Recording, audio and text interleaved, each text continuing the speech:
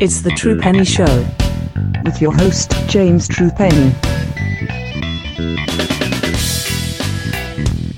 Hello, and welcome to the True Penny Show. My name is James True Penny. This is my show, and today we are back at the New Japan Road to New Beginnings shows from Kurokuen Hall, because they were quite important this week due to the departure of one or two people.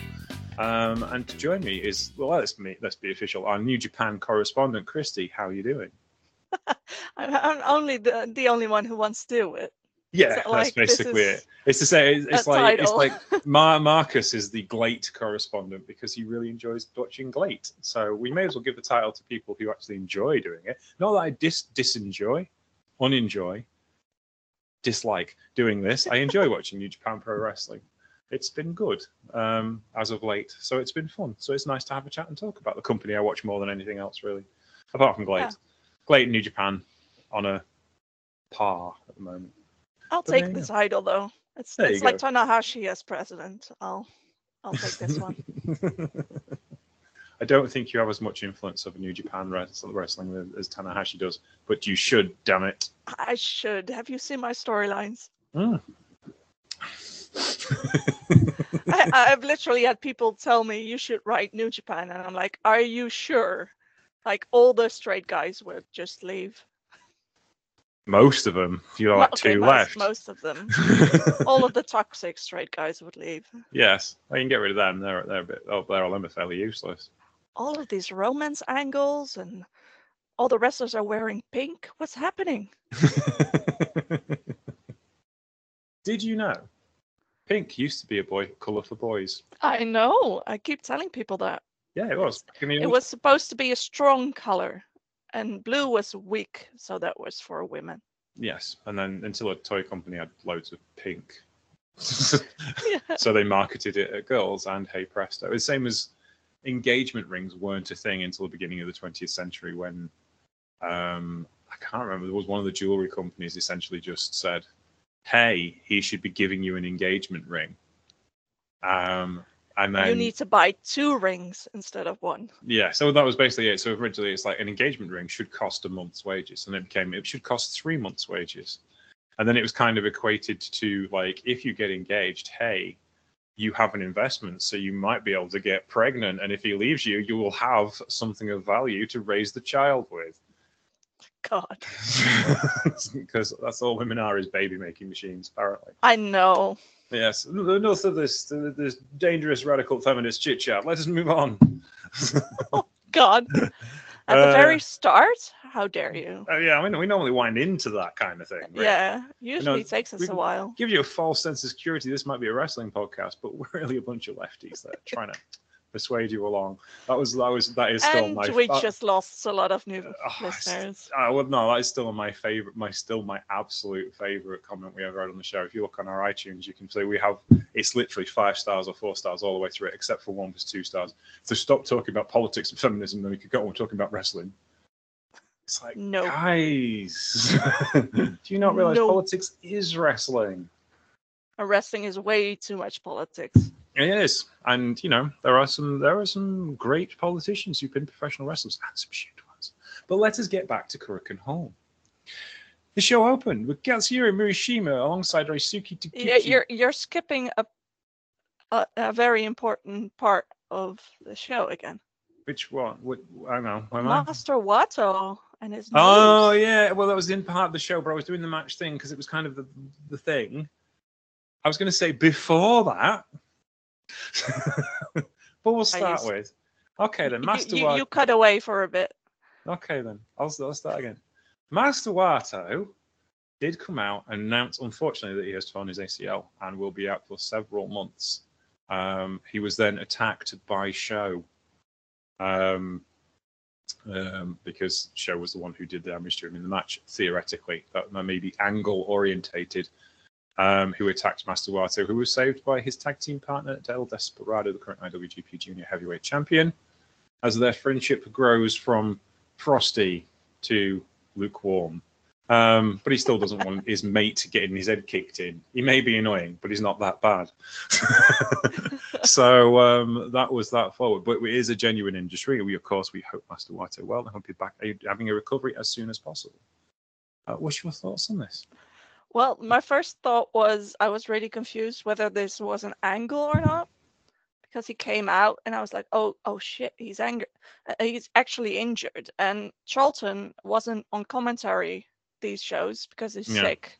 So we didn't get an instant translation. So it was like, what's happening? And then Sho came out and basically kicked him in the leg. And I was like, oh, this is an angle.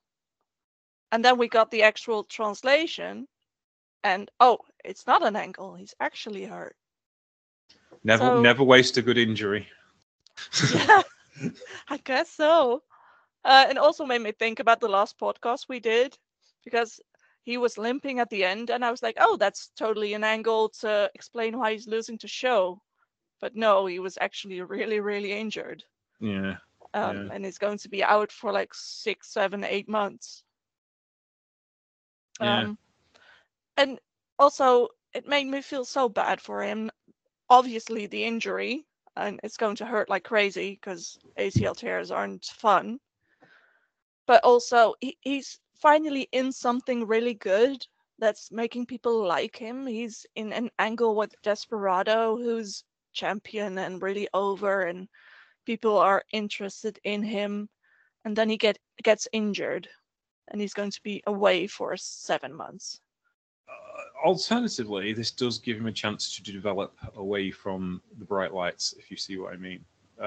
He can work on things that, he has the opportunity to develop his character a lot more, and I hope he does.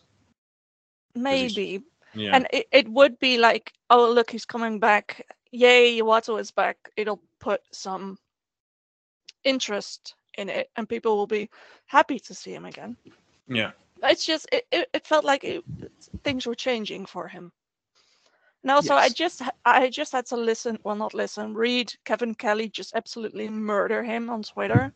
And then the day after he gets injured, and I'm like, Wato doesn't deserve this.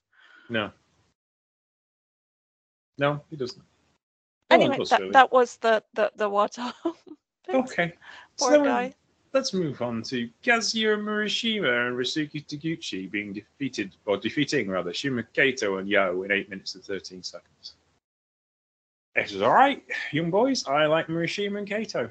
They go very fast and they try very hard. As a lot of young boys, they're not at the let's slow down and present ourselves properly stage yet. So there's still a lot of youthful enthusiasm, and them haircuts are awful short. Yeah. Very short. And this was fun. What's your thoughts on this? My first comment is poor Kato having to deal with Taguchi and his ass in like his 3rd match ever. Yeah. And then in his 4th, he's with Yano. So it's like, this seems unfair somehow. Yeah. In a funny way. I mean, and I get why it's these guys. It's just, imagine being at work and your 3rd real big thing is with a guy like Taguchi. I'd be terrified. Yeah. There's not a lot to be said, is there really? Yeah. And then the match, Murashima winning again? Yeah. Possibly on seniority, I would think, more than anything else. Maybe. But then we have the next show. So maybe not. Maybe so. And at the end, Yo was offering to carry Kato to the back, and Kato refused, which is already showing some personality, which I like. Mm-hmm. Like, that's no, nice. I won't be carried back to the back. Yeah, that's good. I'll possibly do it on my own. In the old days, he would have got beaten up for that, so it's probably very sensible. Maybe. I don't think Yo would do that, though. No. In my day. When I was a young lion. That actually happened to Minoru Suzuki, who tore 7 shades of shit out of Antonio Inoki in one of his first matches and got the shit kicked out of him because his argument was, if I don't go hard on the boss, he's not going to push me later, is he? I've got to show that I've got to try. Perhaps like trying to break his arm was a step too far. Maybe. Maybe. So that's how he makes friends these days. Yes, these days. Yes, as he tried indeed to break Adam Copeland's arm on Dynamite last night. Fujiwara armbar, but of course Fujiwara just calls it an armbar. But yeah, he was. He does. Yoshi cracked out the Yoshiaki Fujiwara armbar, and yeah, it was good. I was talking about this off air, but yeah. There is an issue with guys who've worked in completely different systems their entire lives and perhaps haven't watched enough video of each other to try and figure out what they can do with one another. And both of them should have known better. But there were some cool spots in it. And the crowd were really into it. There was a holy shit chant. Yeah, and that kind of match is mostly for the fact that it's cool anyway. Yeah, exactly. I did have an argument this week about it. Someone was saying, like, who's this vanilla midget I've never heard of? And it's like, it's Minoru freaking Suzuki. You ignorant swine. But that's always going to happen. I mean, some of them are legitimately ignorant, and then there's guys who just want to piss you off, so they'll say anything. That was pretty much it. He kept saying he wasn't. He kept saying he wasn't a troll, but clearly he was. And there was a brilliant quote from Minoru Suzuki towards those kind of peoples. Which says, "Times change in wrestling, just like anything. I don't have any time for comment on that, or to piss and moan about it. Complaining, you're just one of those useless old men yelling at clouds." He's aware of the yelling at clouds. And he's so true. Right, let's move on. United Empire, Callum Newman, Francesco Akira, Great Okan, Henare, TJP/Aswan defeated Bullet Club War Dogs, Alex Coughlin, Clark Connors, David Finlay, Drill Maloney, and Gabe Kidd, 11 minutes and 34 seconds. This was far superior to the last match these 10 had, because it wasn't a spot fest. There was a bit of story going on. I don't think it was as good as the one the following night, which had a lot more story going on, but they actually tried to kind of portray something in this match rather than just go, hey, you do that thing you do, and we'll do that thing we do, and then you do that thing we do, and then, yeah. So this worked out well. I enjoyed it. What did you think of this? It was okay. I'm still not into most of these people, but the crowd. With good reason, let's be honest. Yeah. I'm trying to like them more, not TJP and Henare, but the guys who haven't done anything. I'm trying to give them some time and some attention and get into them. I tell you what, Gabe Kidd's deceptively large. Because I kind of see and loud. I kind of see him as like 230 pounds just above junior heavyweight, and then he stepped up to Henare, who I consider to be a big guy, and he kind of dwarfed him, and I'm like, oh no, you are very big, sir. Yeah, Henare is broad, not so much tall. Yes, Mr. 5v5, as Asan Ali Bey used to be known in the British wrestling rings in the 1950s and 60s. But but it was it's a street fight. This is kind of winding up to a cage match, so it's got to be kind of a bit rough and ready, isn't it? And it was. Mm-hmm. And Akira was very over. Yes, he is. With the crowd, so. Which is going to. I'll reference it in the next show, but that was interesting to me. He's very over. Yes. TJP is not over to the same degree. Funnily enough, no. Who did announce this week he's considering joining to heavyweight. Yeah, I know. Good God. My response to that was, what's he going to do, lose quicker? But there we go. I hope so. All right, next up was Bullet Club, Chase Owens, Kenta, and Taiji Ishimori with a win over El Fantasma, Hikuleo, and Jado in 9 minutes and 32 seconds when Taiji Ishimori got a sneak win over Jado. I'm not being funny, but you can use your finisher on Jado.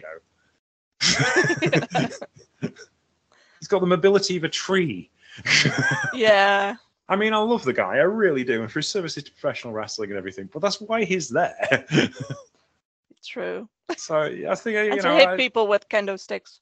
Yeah, I think you can afford the loss to a bloody cross every once in a while, because, just because you work for the front office doesn't mean you should be able to not get pinned straight. But it was a massive improvement on the NJPW Strong Tag Team match of a couple of last week, which was borderline painful. As this one actually flowed as Kenta and Chase Owens appeared to have worked together, that perhaps they have talked since. Maybe. Can we be a bit less shit, please? So, yes. Any thoughts? Yeah, ELP Mhm. again. There was a moment at the very beginning where he was telling fans to turn their signs over because they had it the wrong way around, which made me remember years ago I went to Rev Pro and Suzuki and Zack Sabre Jr. and El Desperado were there Yeah. as Suzuki-gun. Mhm. And I remember one fan had a towel, a Suzuki-gun towel, and Desperado was like, dude, that's the wrong way around. Turn it upside down. Yeah, like that. And that's one of my favorite memories from that show. Would ELP be on that show? He would have maybe would have No, been. he wasn't. Nah, No, he I did don't because he did do a remember big him. Rev Pro run before he came to New Japan. So I was just No, wondering. Yeah. I think I would have remembered him. Yes, he But- does stand out. He's a tall Yeah. gentleman. And he was a face then, right? Yeah, it was. I would have remembered him, I think. Mhm. Anyway, that made me think about this. And I think fans are now going to do it on purpose on the next match he's in. Like, oops, that was purely accidental. I'm so sorry. Yeah, there you go. Just Any to thoughts get on the match, attention. or any thoughts on the match, or just like it happened? I'm looking at my notes. It's mostly just fluff. Like Taiji pointing at his watch. Again, I'm sorry, Taiji. We have all the time in the world because an entire match had to be scrapped. So Yeah, they're going to be silly. true. That's true. There you go. And I do want to mention Hikuleo because he's growing on me. Mhm. And he's very tall, so that's he had a lot of growing to do. But I was listening this morning to the Wrestle Kingdom preview that We Work Stiff did. I know I'm behind usually, but it's just something to do while I cycle to work. And they had an interview with ELP and Hikuleo, and Hikuleo really spoke to me in a way because he seems kind of introverted, but he has to deal with an extrovert at all times. Yeah. So it's not a snub on anyone. I actually think it works really well, and he seems to really like ELP. Yeah. But it just made me like him more, and he seems to really understand what his role is, but also that as a big guy, he has to work outside the constraints that most big guys have. And I think matches like this show that he understands, that he gets that, and he's starting to become less afraid to be silly. Yeah, I think this is the thing, is like there is kind of a lexicon of big man stuff that big men have to do. Mm-hmm. And he could get lost in that, and he's never going to stand out, you know. If you look at the two big guys in New Japan, you've got Fale and you've got Archer. Yeah. I would like Hikuleo to become an Archer, not a Fale. Yeah. And Archer can still be a badass, but have fun with Zack saying. Yeah. Yeah. He can be. There's no either or. No, it's even though some people like to think that if a wrestler is funny or weird, then suddenly they're less badass. That's not true. No, I think the absolute blueprint for big men in wrestling is Andre the Giant, and he really had three phases to his career. In his early career, he was a proper technical wrestler. He could go. And then when he got to North America, Vince McMahon Sr. got hold of him and started promoting him because the promoters who had him didn't know what to do with him. And he was like, don't do so much stuff. Calm down. Don't wrestle so much. You don't need to. You're massive. That's you. And then when he went to Japan, he had this run as a heel that no one knew about, which allowed him to wrestle more because, he was a heel and he had to have some chops. And then all of a sudden, when he turns heel on Hulk Hogan, he's got that ability to work as a heel, make all that money, draw those massive crowds. And I think that's Hikuleo's kind of blueprint. Andre wasn't always the nice, kindly Andre the Giant. He had facets to him. You watch Andre the Giant in Japan in 1979, and you watch him in New York in 1979, and it's literally like two different wrestlers. because he could turn it on and turn it off whenever he wanted to. He was Yeah. absolutely a wrestling genius, and Hikuleo could be one of those guys. Yeah, and he also mentioned that he was kind of stuck being a heel in his head as well. Like Yeah. that in the very beginning he was still doing the heel things because he was so used to it. So I Yeah. think this run is very good for him. Yeah, it rubs off on him, especially with a guy like Jado who's been around and seen everything and done everything, and Phantasmo who's that extrovert kind of character. You know, it And apparently really creative as well. Yeah, it reminds me of Foo Fighters because I can't remember the name basically of the Foo Fighters, but he's a real introvert. He's just a real quiet guy who was kind of in this band in Seattle, and then when that band split up, Dave Grohl asked him to be in Foo Fighters, and it was supposed to be like this nice little club band that would do $500 a night, and never really get anywhere, and they end up being the biggest band in the world. And he doesn't really like being in the biggest band in the world to an extent, but and he was kind of like he's still in the band, even though he's kind of the opposite of Dave Grohl, because Dave needs him to keep him centered, to keep him. There's a lot more people to bounce off of in Foo Fighters now, because Chris Shiflett's fairly extroverted, and so's the other guitar player's name I can't remember, Patchmere. He's fairly extroverted as well, so there's a lot more room to bounce around. But you kind of you need people. If you're in a group situation, being a creative group situation, you do need people like that. As I've been in the extroverted many bands that I've been in down the years, it's nicer to have introverted people to work with, just to stop me from going, hey, why don't we do this? Because they go, because it's stupid. There you go. Anyway, let us move on.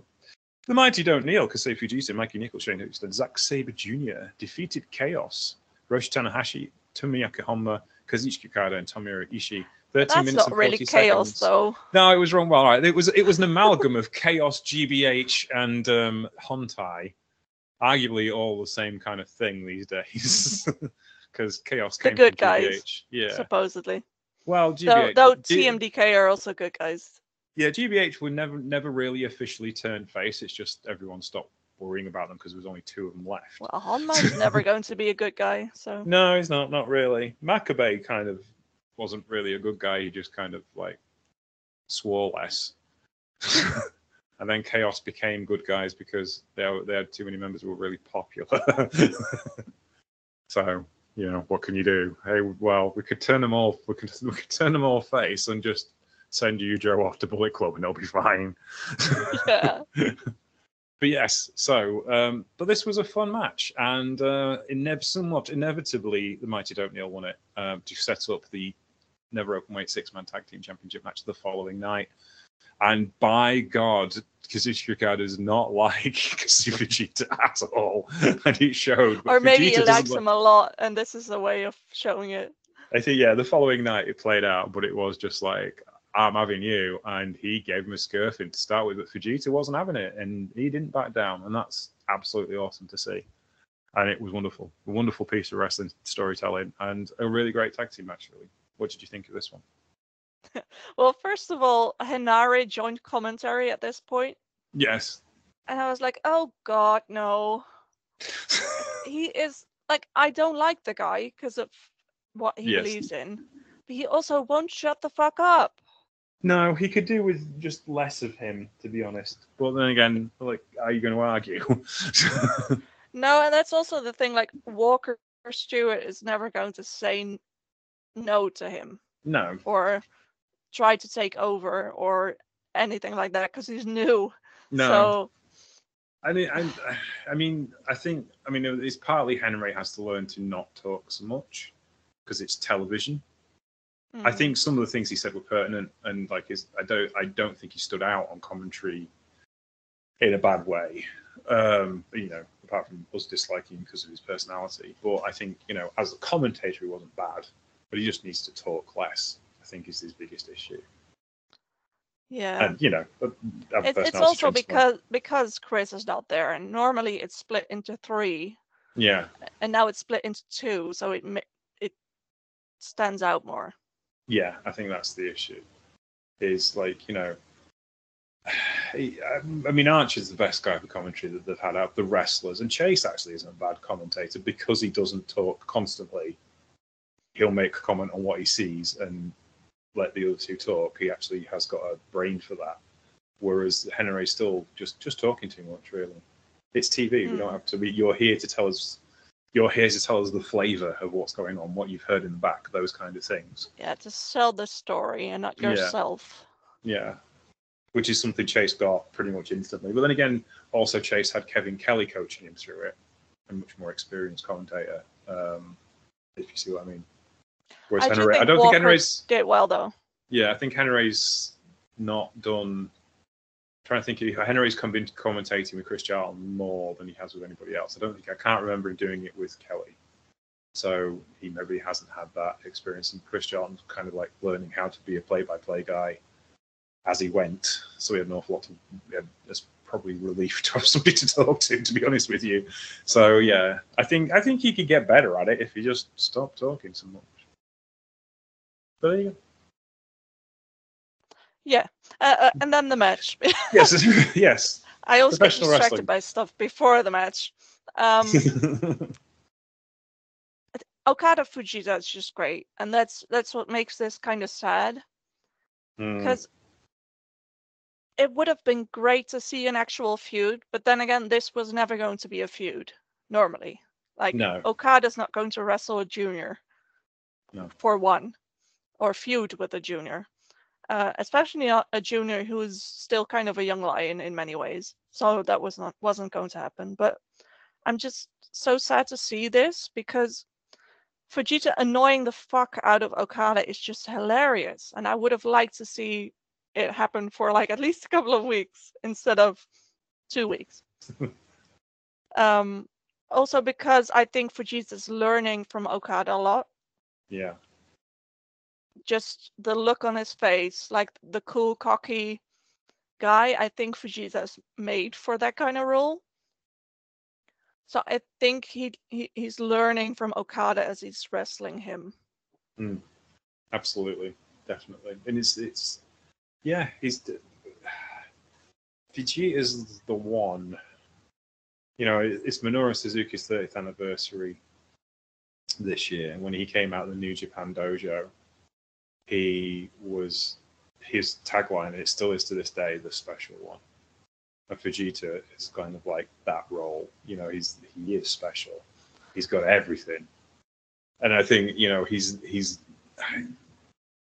I'm not sure if he can be as big as Hiromu is, but he's got that kind of potential as a junior heavyweight in the same way that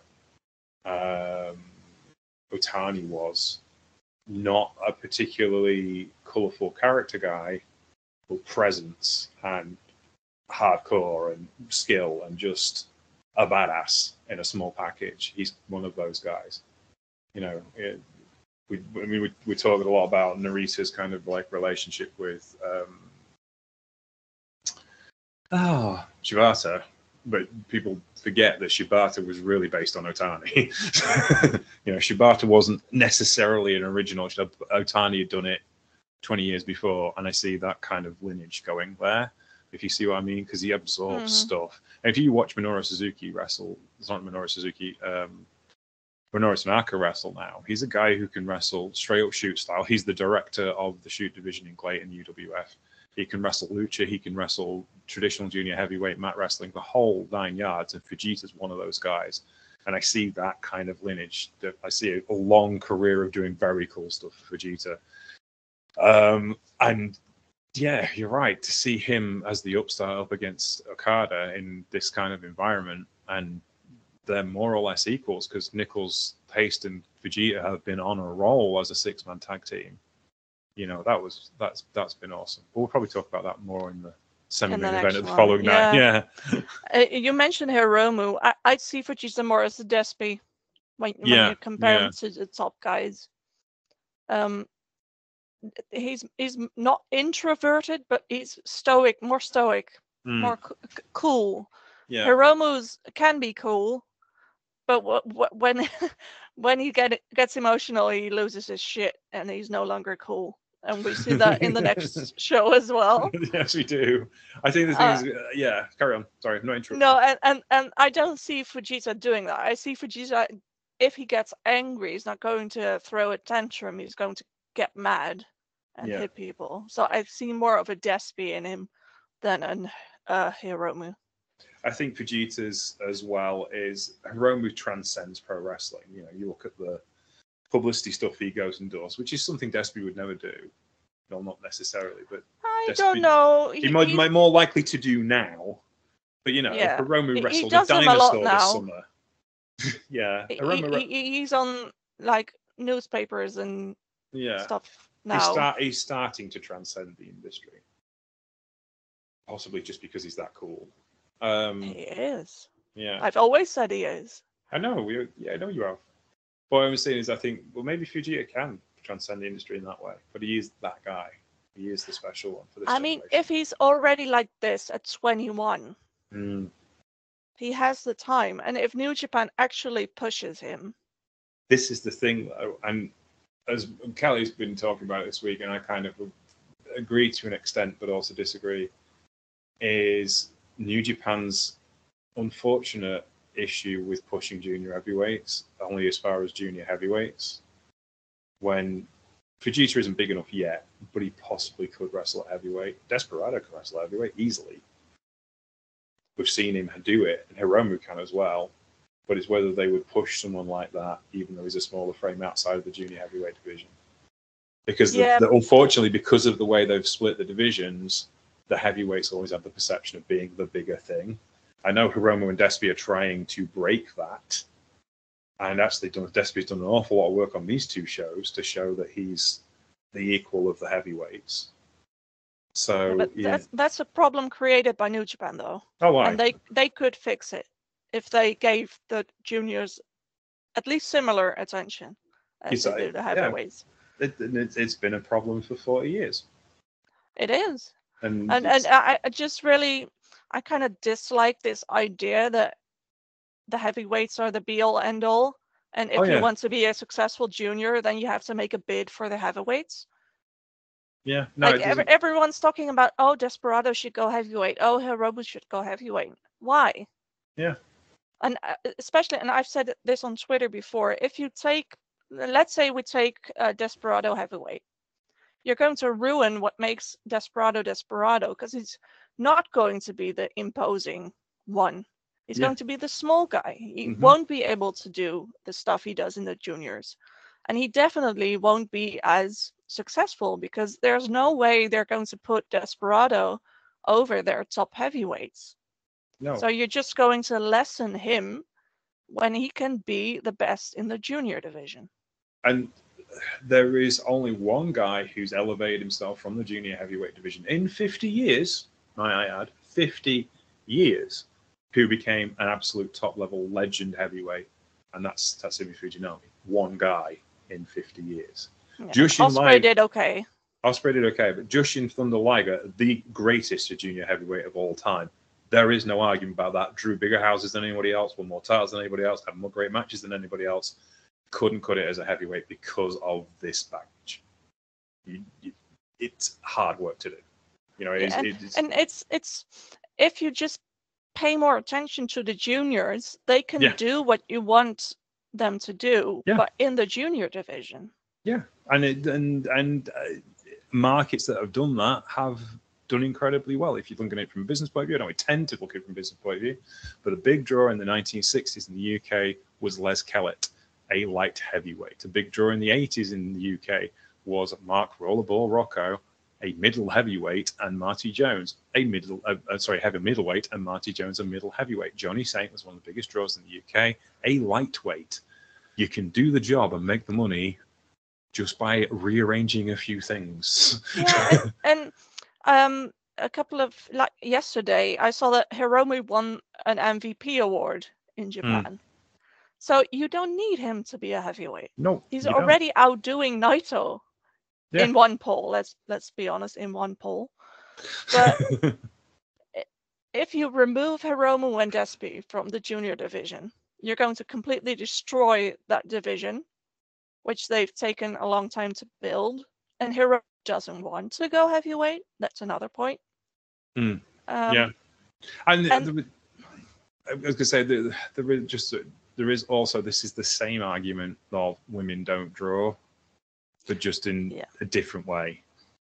Yeah, women don't draw because you don't give them the opportunities. Yeah, exactly. It's like, no, women have drawn in the past, women will draw in the future, women can draw now. It's just how you present them. One of the most talked about things every week is Toni Storm. And all she did was do black and white vignettes and wear red lipstick. And it's like, so you can do it. It's not that hard. Just come up with something different to present them as. We've gone on a big philosophical tangent again. We should probably get on with some. Yeah, but I fully believe that if they give Fujita the push, he could be Desperado, and he could be Desperado in his 20s and not his 30s, 40s. And then you have a lot more time to develop. Yeah, exactly. Right then, shall we move on? Yeah. Okay. Sorry, I had to check my notes. House of Torture, Evil, Ren Narita, Yujiro Takahashi with Dick Togo defeated Shota Umino, Tama, Tonga, and Togi Makage in 10 minutes and 17 seconds. It was alright, actually, this. As House of Torture matches go, it was House of Torture-y. And I know an awful lot I say about it. I don't like these matches, but what I do like is the blow-offs you get on the big nights like this. Like, the main event was like this, but it was much more worthwhile. This is the pain you go through to get the blow-off. So if we got the main event I thought we was going to get, I was happy for this match to happen. It's the house shows and the World Tag League matches and and the New Japan Cup matches where this happens, and you're like, oh god, I've got to wait 3 weeks for this to be blown off, and that's what causes me problems. So I had less of an issue with this because I knew we was going to get a couple of really good main events out of the usual shenanigans. Does that make sense? It does. It's like an episode of it's like soap opera wrestling for me, which is not my favorite thing, and at least we get to the blow off. That was the key thing for me. It's easier to get through something you don't like if you know there's something on the other end. Yeah, there's to be blunt, I'm not being funny. As much as I love Uncle Nobu, he's not winning the IWGP Junior Heavyweight Championship off Desperado on the first defense. Ain't happening. So I knew something cool would happen in the main event. And sometimes wrestling, it should be like that. It should be predictable because you get what you say on the tin, and therefore you go by it because you know what will happen. It's like I don't buy Will Ferrell movies. I don't watch Will Ferrell movies for their wonderful, touching, dramatic content, do I? So, anywho, what did you think of this? My first comment is that I thought it was really interesting how much people are dissing Shota in universe. For example, Naito did an interview where he said that Shota smells like Tanahashi, which I thought was an interesting comment. I think he meant it like he's too similar to Tanahashi, but I just imagine Naito like sniffing Shota, and he's like, oh, I know that smell. I've wrestled that guy before. Yeah. And he said it's too much like Tanahashi. Eventually he's going to hit a brick wall doing this and stuff like that. And then Hanare on commentary was also very anti-Shota. A very heel commentary. I have the quote here, what he said. When your dad works in the office, you get everything handed to you on a silver platter. Yeah. And on the one hand, I'm like, it's good because you're going to make Shota more of a baby face and make people feel sorry for you. On the other hand, I'm like, aren't United Empire supposed to be good guys now? Kind of? Not really. No, I thought they were very popular. They're popular, and they're in a that doesn't make them good guys. And they're in a feud with Bullet Club, where they're the face. Yeah, that's true. But it's all relative. It's like, I suppose so. It's face and heel is a spectrum in New Japan Pro Wrestling. It is, yeah. I do wonder if this is Hanare's real thoughts. That would be funny. I would think so. I think he's just like, let the mask has slipped and the monster is out kind of deal. Well, Like I hope you're really bitter about this. I hope it ruins your day. But it's just like, dude, I'm not being funny. You're a passably good wrestler, and he's got charisma burning out of his fingertips in comparison to you. So I'm like, I mean, you're all right. Yeah, Don't mean to be I mean. do think it works though. It works to make Shota more of a likable guy. Yeah, Because if you're not careful, then the guy pushed to the moon is going to rub people the wrong way. Cena'd, if you will. Yeah, Roman Which Reigns. is a problem that both Naito and Nakamura faced in their careers. Hmm. It can even that it can be an issue even in Japan. Is like Naito's entire existence is based around the fact that he had the personality of wet cardboard as a babyface. Yeah, So yeah, which didn't help. and Naito knows that. So Yeah. Naito taking the time to focus on Shota, like he talked about Tsuji as well, obviously, and he had a dig at Narita and Uemura for Mm. not even having anything. And it's like, at least Shota is standing out to me for the wrong reasons, but at least he's standing out. So, but I think that's smart to have Yeah. someone like Naito take a shot at you. Like, there's no reason why he's doing it because there's no feud going on between them. No. And there isn't going to be a feud in the near future between them. No. But it sets some seeds, like a year from now, if they do Shota and Naito, you can say, well, Shota remembers those comments and he's going to show him that he's wrong. Naito is the reason Shota became a wrestler. Yeah. Yeah, and they've had one match, and Yeah. the build story on that. That's the thing. It's like the New Japan's is always the first match, and then you're building stuff on that storyline because single matches are so few and far between. That's one thing that helps the story, and one thing that I don't get about American wrestling is there's always such a perturbance about multi-man tag matches. And it's like, yeah, but it protects everybody. Yeah, and you get the flavor of you get the flavor of the thing, and then you get the thing. And it creates possibility. Like, yeah. For example, if there's a multi-man match and some guy accidentally hits someone in the head and gives him a bloody nose, then that's a reason to start a feud. Yeah.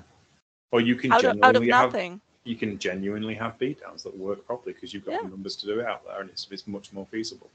And there's ways and means with this particular formula. I know it's not to everybody's taste, but some of the best matches I saw last year in multi-man tag matches. But there you go. Just on my Voices of Wrestling top 10 wrestling matches, by the way. It's they're out there. The results are coming out thick and fast. We're the top 25. You're going to give me a spoiler? Well, my number one was outside the top 100. It doesn't have to be the number one. Can you give me one match that was in it? One match that you will have seen that was on it. Yeah. It was Dream Team versus United Empire from Road to Wrestle Kingdom last year. Okay. It was one of my top 10 matches because it was just great.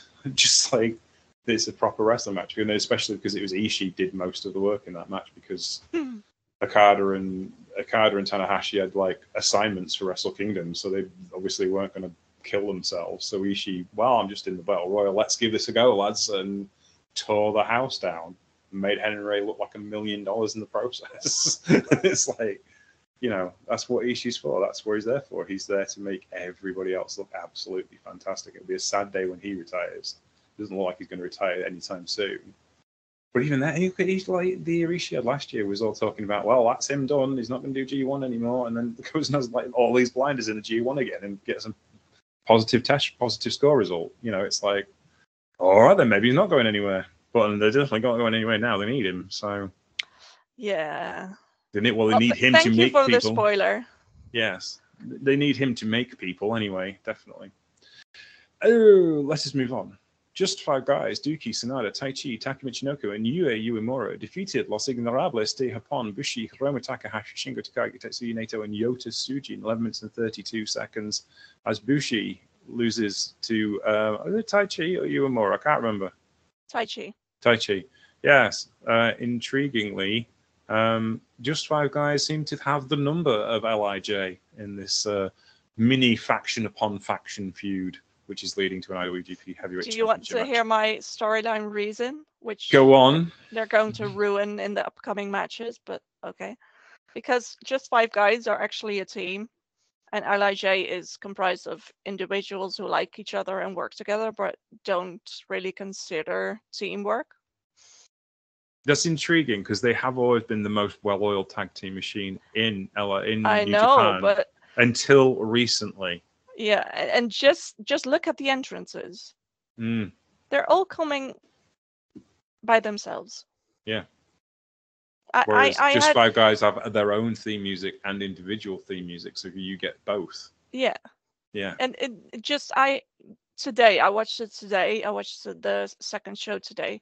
I was watching and I saw Bushi come out, and I'm like, had Bushi been in any other faction, he would have come out to Naito's theme song or Shingo's theme song. But because it's LIJ, and it's not that I begrudge him this, because he's worked hard and he's popular and he deserves a theme song. But had it been any other faction, he wouldn't have his own theme song. Yeah. But And LIJ is more individuals. And it has been like Bushi and Takahashi and Naito do work together well, but Shingo, who's arguably one of the best bass wrestlers in pro wrestling, isn't swinging the way he used to with them. And Yota Tsuji just hasn't had the experience with them to make things really click as a tag team. Like the original LIJ with Evil and Sanada and Hiromu Bushi and Naito were super slick. Like they were the best tag team. Like Marcus, I can remember Marcus saying, "I can't believe how good they are. You just don't see this. You don't see actual tag teams being this good, and they're just so good." But that was also a time when they were tag teams. You had Evil and Sonata in the heavyweights, and you had Hiromu and Bushi in the juniors. And I don't consider Hiromu and Bushi a tag team anymore. No, and Yota Tsuji's been floating around with several partners, but none of them. You wouldn't want to run them at tag team championships, would you? No, he's not going to be a tag team champion with Shingo or Naito. No, exactly. And so it is just like, yeah. And then that's not to say they don't work well together and they're not friends or whatever. I just find it interesting that Just Five Guys' main move right now is a combined kick from all five of them. Yes, that is intriguing. They're all on the same level, all working together. Whereas Let's Ignore Upon is not quite gelling the way it used to do. No, and they're also all stars, so it makes sense. It's more difficult to be a united front when all of them need their attention. Yes, which maybe is a growing point for LIJ at this particular point. Because they tried last year because they were all in Titan's corner at Best of Super Junior finals. Yeah, and Titan is also very interesting because he's kind of out of the box when it comes to these things. And he's also he's the only one who isn't a pure wrestler. He does deathmatch stuff, he does lucha, he does all the other things that I wouldn't say the other guys wouldn't do. I wouldn't say look down, that's not right, but they wouldn't. They're not LIJ things to do, if you see what I mean. Yeah. Would you consider Titan and Bushi a tag team? Yeah, they are, and they're a very good tag team as well. So they're the only team, but Titan's not on this show. So no, he's break glass in case of emergencies. LIJ, yeah. And I feel like people are going to be annoyed at me saying this. I say this as someone whose favorite faction is LIJ, especially now that Suzuki-kun is gone. I really like them, and I like them as people, and I love especially the Naito Hiromu relationship, which we'll talk about in the next show. But I also see them as individuals. Yes. And they need to be, because that makes them more popular. Yeah. Anyway. Let's just move on to the main event. I do have one or two comments about the match, because I just talked about LIJ and just 5 guys for most of it. I thought it was interesting that when the match started and everything broke down and they all attacked each other, the camera focused on Yuya and Tsuji. Yeah. It shows where New Japan is going, I think.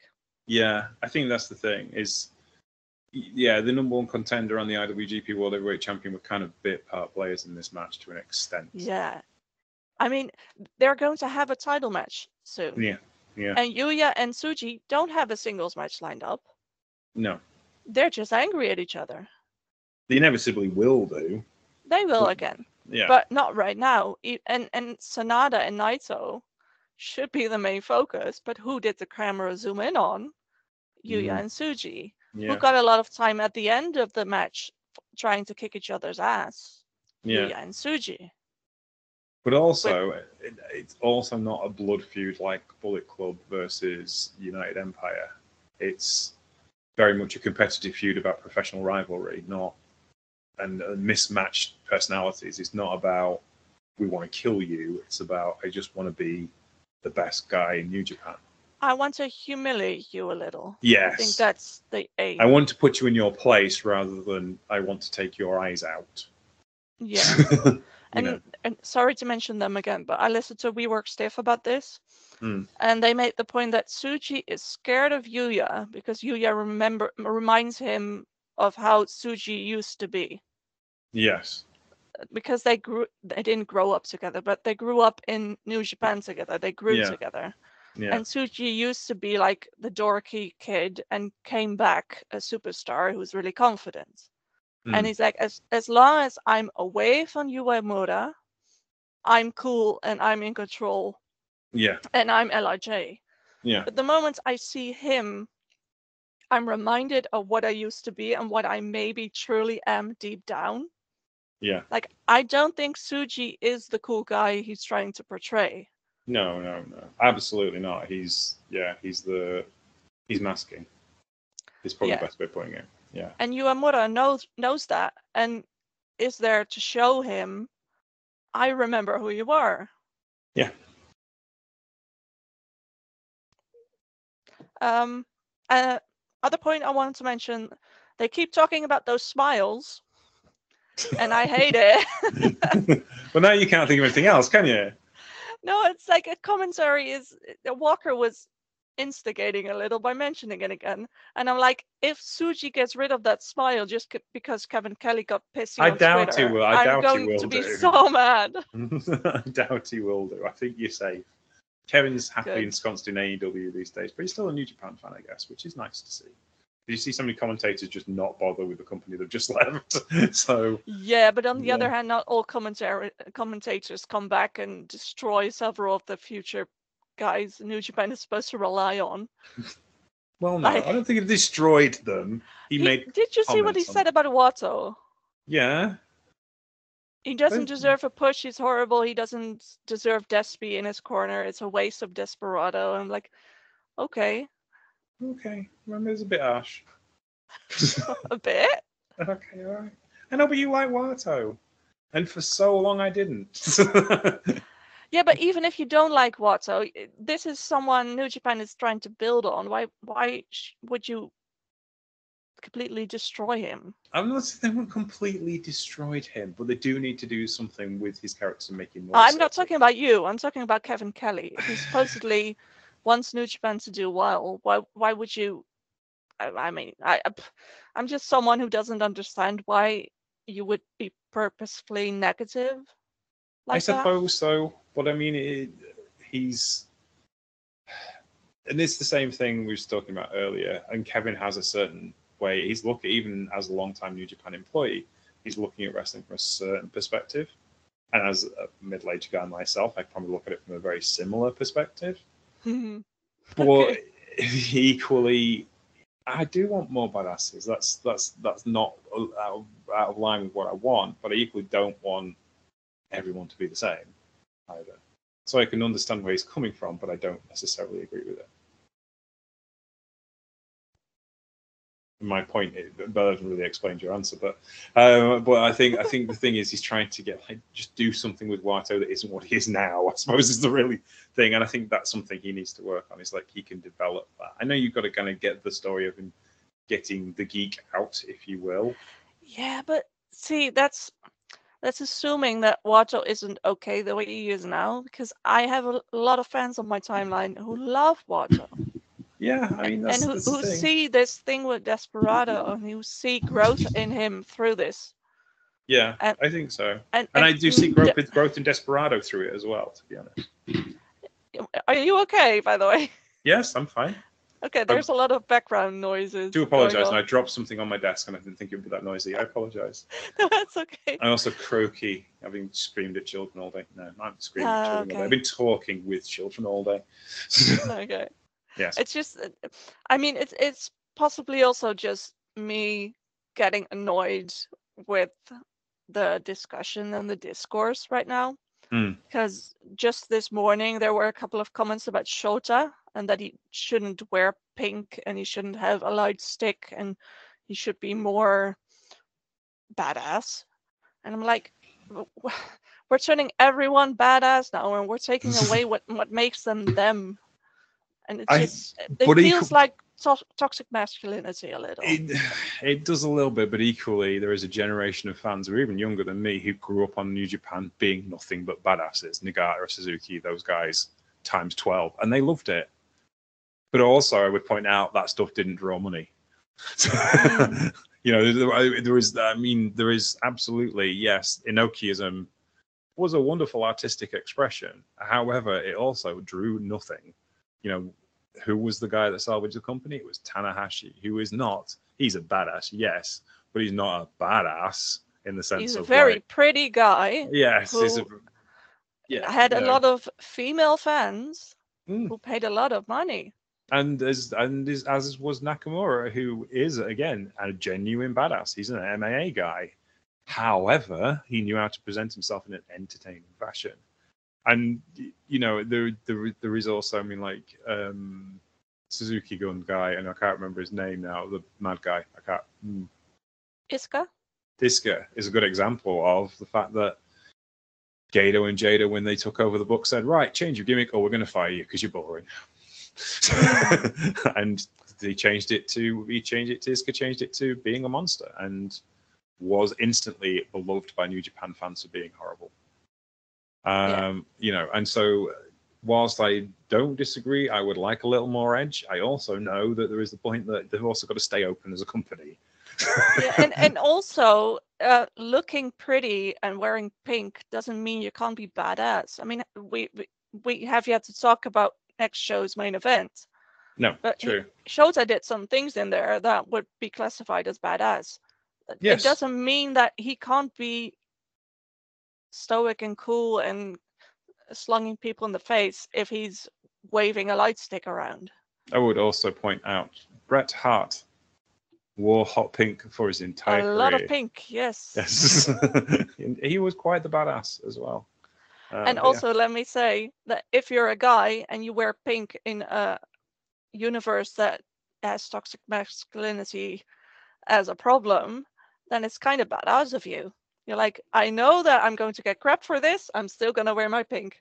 Yeah, exactly. That's the thing. Let's just move on to the main event. El Desperado defeated Yoshinobu Kanemaru in 23 minutes and 55 seconds in an excellent professional wrestling match, which involved pretty much half the locker room, as you probably imagined. Yeah, House of Torture. Yes, there's House of Torture, and I was talking to the BFR podcast this morning, because he was like, he pointed out, and I said, what a shame that the Hontai crew didn't work this out 3 years ago, that if you all come down and help each other, there's a chance you might win. I said that, and I said that was going to be an issue in the future when they don't come out. Yes, because it's going to be like, you know, because like Tama Tonga actually, or Desperado outed himself as a close mate of Tama Tonga a few nights ago. Apparently. Yes, and they have apparently been friends for many, many years. Which I get, but it's kind of like in kayfabe, there's no reason for that to be true. No, But because anyway, it was back in their rookie days. dojo, yeah. I Dojo know days. it's real life friendship Yes. informing kayfabe suddenly at the very end of their story. And as a result of that, Tama Tonga and Shota Umino and various other people came down to help out. That meant that El Desperado got the win in the end after disposing of Yoshinobu Kanemaru. The next obvious challenger to his IWGP Heavyweight Championship is Sho, which means we aren't done with the shenanigans. This will continue, but hopefully they've instilled some common sense in Hontai to look after each other for a bit. Yeah. But Tama has before they leave. They're just going to get Tama in for stuff like this. Yes. They're going to pay him for run-ins and then... Just come back every 6 months. Well, yeah. Anita did that at Sushi Anita and FMW one night. Hayabusa and Tanaka have both been beaten by the heels, and Onita came back just to bollock them. For like they'd literally just lost a death match. There's blood everywhere, and Onita came back to bollock them for not trying hard enough, and the fans went crazy for it. And he came out of retirement, which of course it would be because you'd have to, wouldn't you, after that. Anita came out of retirement and challenged the big heels, and which was like, it's a great story if you could do it. You can only do it once though. Anita's still wrestling 20, 30 years after his second retirement. Amazing. Yes, Mr. Liar, they named him after that because he lied about his retirement. What's your thoughts on this match? I have a lot of thoughts. I can imagine you would do, really, because this is like father-son stuff going on here. Yeah, it's Suzuki-gun stuff, which makes me miss them. Yeah. And it's Despy stuff, so I was going to love it anyway. Mm. I do want to mention that the biggest pop on my timeline was Desperado's hair. Yes. He had it in a little ponytail, and my entire timeline went, "Oh my god, the ponytail!" Which I love. I hope he does it more. He has an open mask now, like Bushi as well has that one as well, and I think it's really good.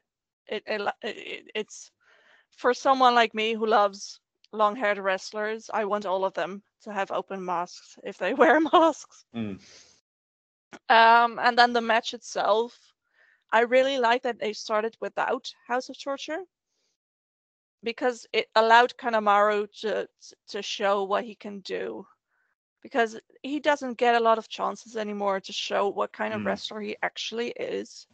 Yeah. He's usually just the one taking the pin, stuff like that. But he actually got to wrestle for a bit. And it wasn't like, well, he's wrestling Desperado, but the threat of House of Torture is constantly around the ring. So Desperado has to look for them as much as he's looking at Kanemaru. Mm. So it actually felt like a wrestling match at the beginning. It built Kanemaru. It showed what a star he actually can be without the distraction of House of Torture and the threat of them jumping in and doing something. So I really like that. I also like that Desperado is not a typical babyface, because the "oh my god, I'm injured" angle that Kanemaru did, a usual babyface would be like, "oh my god, are you okay?" and then get suckered into bullshit. Yeah. But Despy was like, no, I've been your tag team partner for years. I know how this goes. I'm not trusting you. Fuck you. And I really like that. On the one hand, because it shows that Desperado has taken his heel knowledge and it's still in him. He's not suddenly become dumb like a lot of the baby faces are. Yeah, I think that showed in the Never Openweight championship match with Tama Tonga and Evil, because he was quite happy to break the rules when needs to be. Yeah, he doesn't shy away from taking the low road if he has to. Minami Toyota was very much the same way. She was supposedly a babyface, but she broke far more rules than some of the heels did. Yeah. She wanted the job done. Her whole character was win at all costs, by any means necessary. And if that means I'm going to put you through a table, I'm going to put you through a table. Yeah. Yep. Anyway, So sorry. that's the one part that I really liked. And then on the other hand, it shows the history they have. It shows that Desperado knows his former friend and tag team partner, and he knows not to trust him. And I like those touches because it shows history. Yeah, for sure. And it shows they've thought about this. Definitely. And then the whole House of Torture shenanigans came, and poor Tanahashi. He tried to run out, but he couldn't really. No, he I felt can't bad move for very him. fast anymore. Kind of more of a limp and a hobble out, really, more than anything Yeah, else. I was like, was that supposed to be Watto? And he's like, I'll do it, I guess. I don't Yeah. know. Mm. It made me sad. Yeah, it does. It is, because it is like, it used to be the commentators made a lot of it when it wasn't really necessary, whereas now I'm just kind of, he's all right when he's wrestling. Zack will look after him and make him look $1 million without really trying very hard. But you know, he can't. One of the reasons why he's the TV champion is he only has to go 15 minutes. There's a lot of protection still going on with him, which is fine. He's a wrestling god. But equally, Yeah. I'm kind of like, take the desk job, sit down. Yeah, but also take stuff like this out. Like, I understand why he wants to do it, but just think about this for a moment. Like, they could have had Yo come out, for example. There's a bunch of stuff they could have done, and it is. I mean, yes, the perception is he has to be the locker room leader on TV for the Hontai team, and that's great. But also, then have him follow them and like get them, like point at them, like he's a leader. He's telling the others, get them, help. Help Desperado without actually doing the running himself. Which, to be fair, Ospreay did a couple of months ago when he had an arm injury. He still came out and, you know, he gave direction to United Empire to go to do run-ins. You know, he would still come out to do the run-in as the leader of United Empire, but he couldn't do anything because he'd broken his arm. So, you know, it's been done. Or have him walk out and like stand next to the ring, like I'm protecting the ring. I'm making sure you don't come back. Anyway, it's just a long tangent on the fact that Tanahashi can't run anymore, but yeah, that's it. And then noticeable in his matches as well. It is, but it's not a problem as much if it's just from one ring rope to the other. But this was an entire hallway, then next to the ring, and then to the other side of the ring into the hallway, and it's like, oh god, don't zoom in on Tanahashi running because it makes me hurt. Just anyway, I feel bad for Tana because he's getting old and I hate it. Yeah, I'm older than him. That worries me. Yeah, but you have different jobs. Let's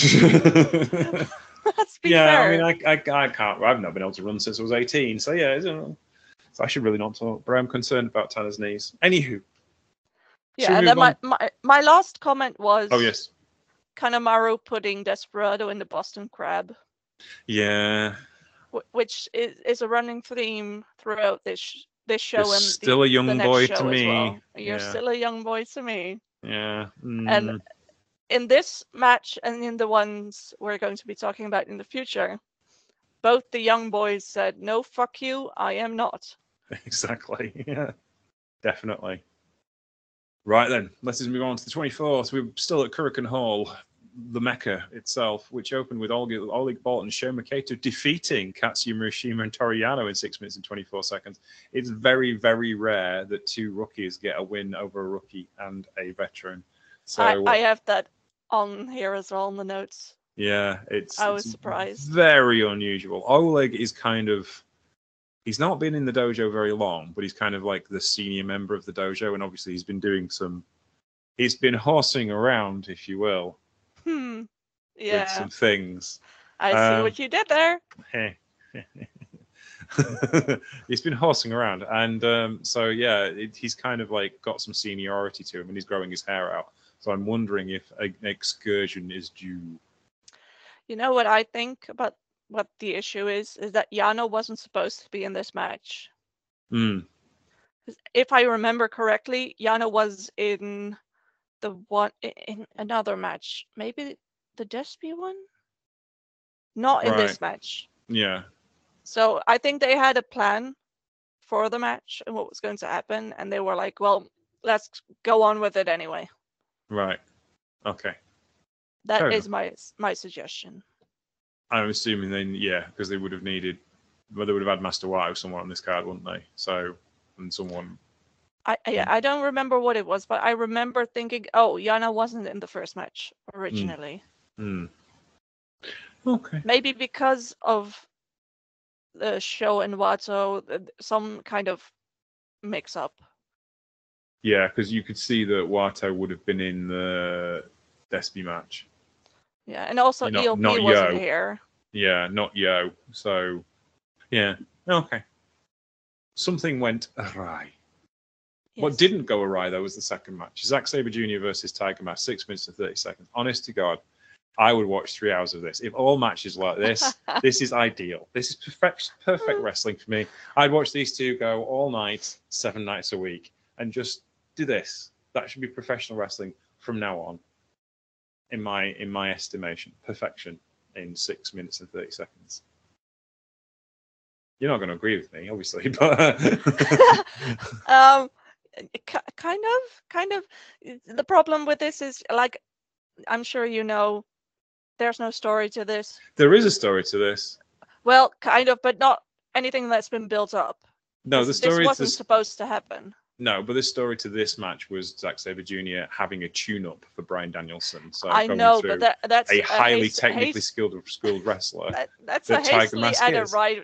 That's a hastily added edit because Zack wasn't in a singles match. Yeah, I don't mind. I don't care. I got to see Tiger Mask versus Zack Sabre Jr. I know, and I'm happy for you. Watch it all night long. I'm just saying this wasn't supposed to happen, so there wasn't a build to this. So there's no reason for me to really get invested. Also because him versus Danielson is going to be good, but still not my wheelhouse. And Tiger Mask hasn't been here in months, so no, he's been doing good stuff in all Japan, though, from what I understand. Yeah. He's been having a bit of a career renaissance, if you will. And I like Tiger Mask, and I respect Tiger Mask, and I generally like his matches. But I'm not invested in Tiger Mask. Like, this is the point I've been making on every show so far.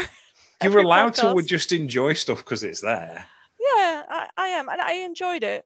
But there's no list of a huge list of notes because I got, oh my god, I noticed this, and oh my god, maybe that means that. No. Usually I have. So sometimes you can just have a wrestling match because the wrestling match is entertaining enough by itself. Yeah. I did have one comment though. You go on.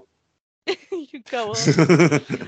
Is that the respect that Zack gave Tiger Mask is probably going to be exactly opposite to the disrespect in the Never Trio match. Yes, like it is. I was going to say, like, the disrespect is going to give Bryan Danielson. And yes, absolutely, they are going to kick the shit out of one another.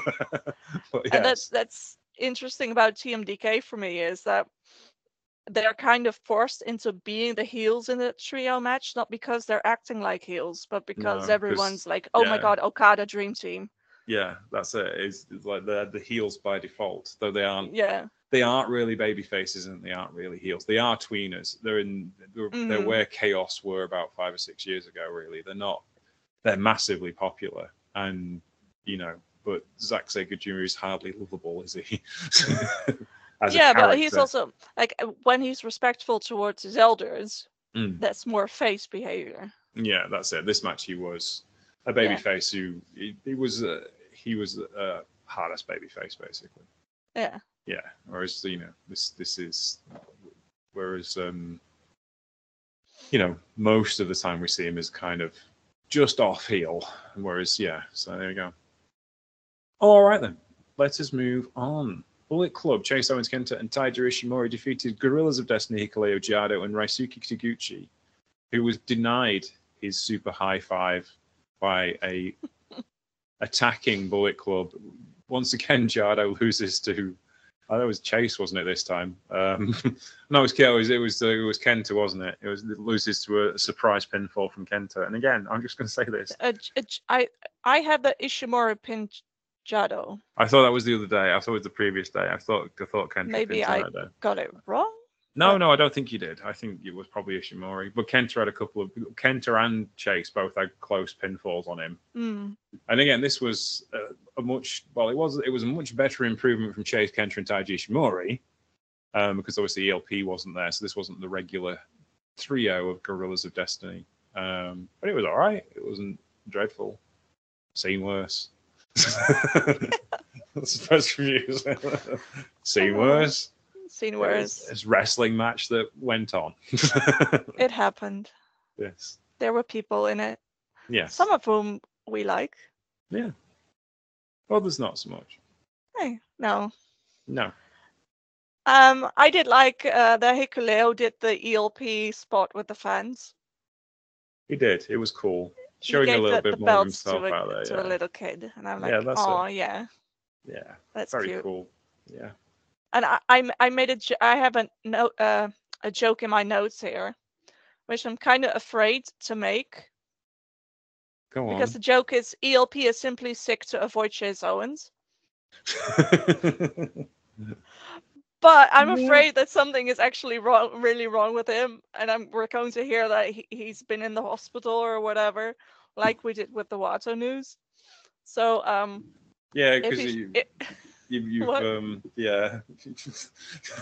You're cursing people is what you're saying, isn't I'm it? cursing people, yeah. So if he's actually sick, then I retract my joke.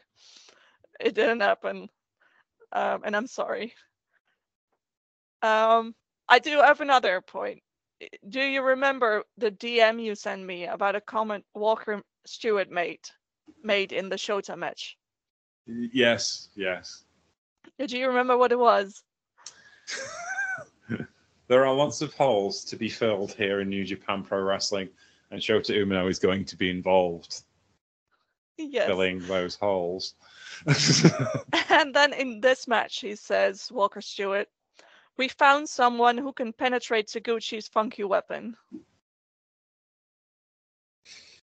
So I think Walker Stewart has a particular interest in those kind of jokes. Possibly. Yes.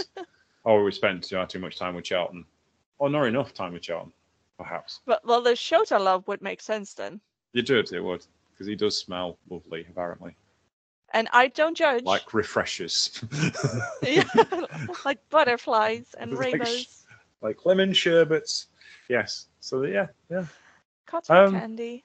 Yeah. But yes, so this match was intriguing. What stood out to me in this particular match was Desperado going to Tama Tonga for the tag and Yo tagging himself in, and Tama Tonga going, It's like, What?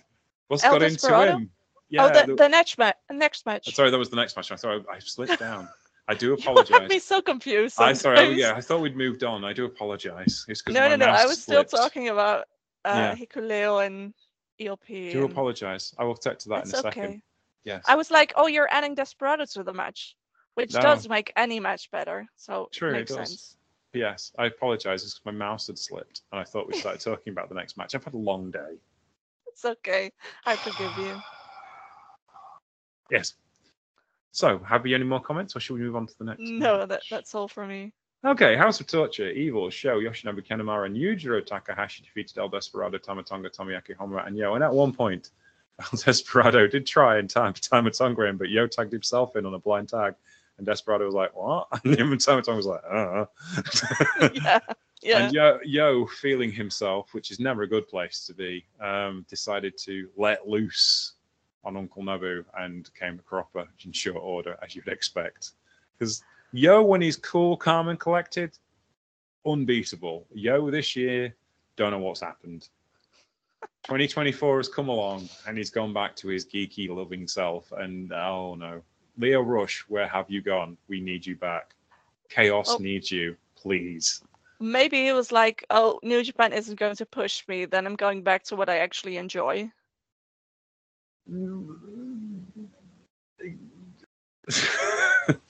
Well, yeah, I suppose so. I mean, I'm not sure if he was on a full-time contract anyway.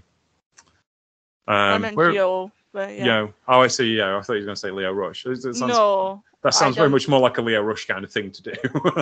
No, I meant more like if Leo Rush isn't here and the tag team is going to happen, then it would make sense for me for Yo to go back to what he actually usually does Mm. and what he probably enjoys and knows. Yeah.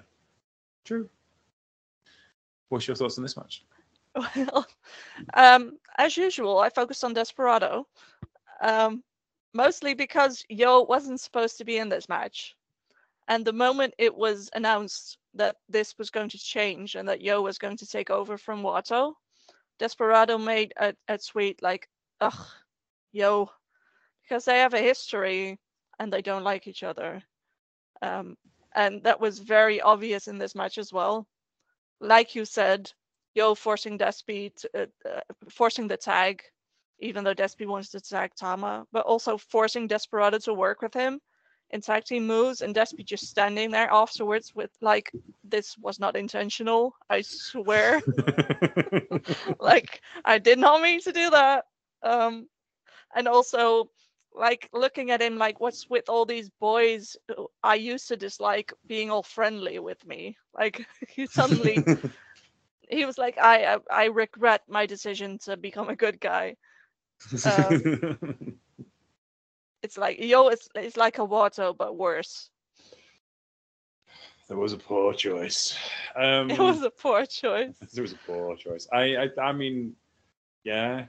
It is also it is like the Ishii Tanahashi. It's the Ishii Tanahashi thing. Is like when Ishii was like not that keen on Tanahashi. He's like the things he's done to us down the years, and you're willing to forgive him. And then now you're now Desperado. Like the things I did to you. Do you not remember me like poking you in the eyes and cheating and jumping you before the bell for years on end, and you're happy now? He's like, I thought we had something. Hatred. Yes. But now all we have is indifference and stale beer. And I also imagine Yo, like in kayfabe, being told that he has to wrestle with Desperado. And it's like, really? Well, okay, I'll make this work somehow. And then Yo's other half from the past took Desperado's mask. Yes, which is... How dare you? Yes. It is pretty, though. I get it. I kind of want one too. That's not the reason, Christy. Are you sure? Yeah, that's not the reason. Okay. It's to do with humiliation and foreboding. I thought he just liked the aesthetic. No. It's a little more S&M than that. Because it is all about relationships. Okay. Yes. But yeah, perfectly reasonable. Even Honma tried in this match, so you know. Yeah. You can't really complain. He did actually put a day's work in, and it was like. I really enjoyed this Honma match though, because he wasn't in it for like 80% of it. No, he had a to be fair, if he's only got 30 seconds to do, he can really throw himself into it. So that's maybe the answer is like 10-man tags for the rest of your career. The best kind of Honma match is one where he's only in it for like 30 seconds. I remember the movie once. It was Mark Kermode is my favorite film critic ever. Decided this is the perfect Steven Seagal movie because he's dead within the first 3 minutes. Well, he doesn't have to die, but yes, we don't kill people off in wrestling, except the Undertaker. But even he came back eventually. He's undead. Does it really count if you're undead? No, true. I suppose not. Shall we move on to the next malarkey? Yes, let's go. Bullet Club Talking about undead people, TJP. Indeed, exactly. Bullet Club War Dogs, Alex Coughlin, Clark Connors, David Finley, Drew Malone, Gabe Kidd defeated United Empire, Callum Newman, Francesco Acura, Great O'Khan, Henry, and DJP. I believe Callum Newman was the unfortunate one on the receiving end of a pinfall in this particular match, but I can't remember who pinned him, which tells us. I thought it was Clark Connors. I was edging towards Clark Connors, but I didn't want to make the mistake. This match then followed with a beatdown where they threatened to stab Akira in the face with a fork, and he flinched. Therefore, they assume he's a coward. It's like, well, no, if Dan Maloney comes in with me with a fork, I'm running away. That's the obvious thing to do, This isn't like cowardice. This is common sense. What are you talking about? He's a coward. No, it's like, no. He's smart. You stand there and get like, it's like the Zack Sabre Jr. thing. Like, if someone stood on a balcony and aiming to jump on you, Walk away. Move. Move. So yeah. But yeah, so this was of the 3 brawls we've had so far, this may be the most accomplished because it actually got somewhere. And so I enjoyed it from that particular point of view. And we got a good David Finlay rant at the end, which I always enjoy. What did you think of this one? I have 2 sides to this. One, I have a really snide comment here in my notes, and I'm trying to figure out if I want to say it or if I'm going to leave it. Okay. Do you want to hear it, or should I just be positive and continue? I mean, we have been fairly negative about United Empire for the last 3 years, I suppose. Okay, so let's not mention it. Let's not mention it. You can tell me after. Sure. Or DM it to me now on Twitter, and then. Oh, it's not that bad. Oh, okay, then all right. That's all right. Let's move on. Yeah, I do want to make one somewhat negative point about this match. Mm-hmm. My problem with this match is that it's 10 dudes being really angry. Yeah. And I think it would be better if there was some contrast to all of that, because it gets to be so much sometimes. I think it would for be someone like me. Yeah, I think it would be better if they didn't wrestle each other until the cage match. Not in 10-mans anyway, in the sense of, you're right, smaller doses. If you want to maintain interest, you could just have,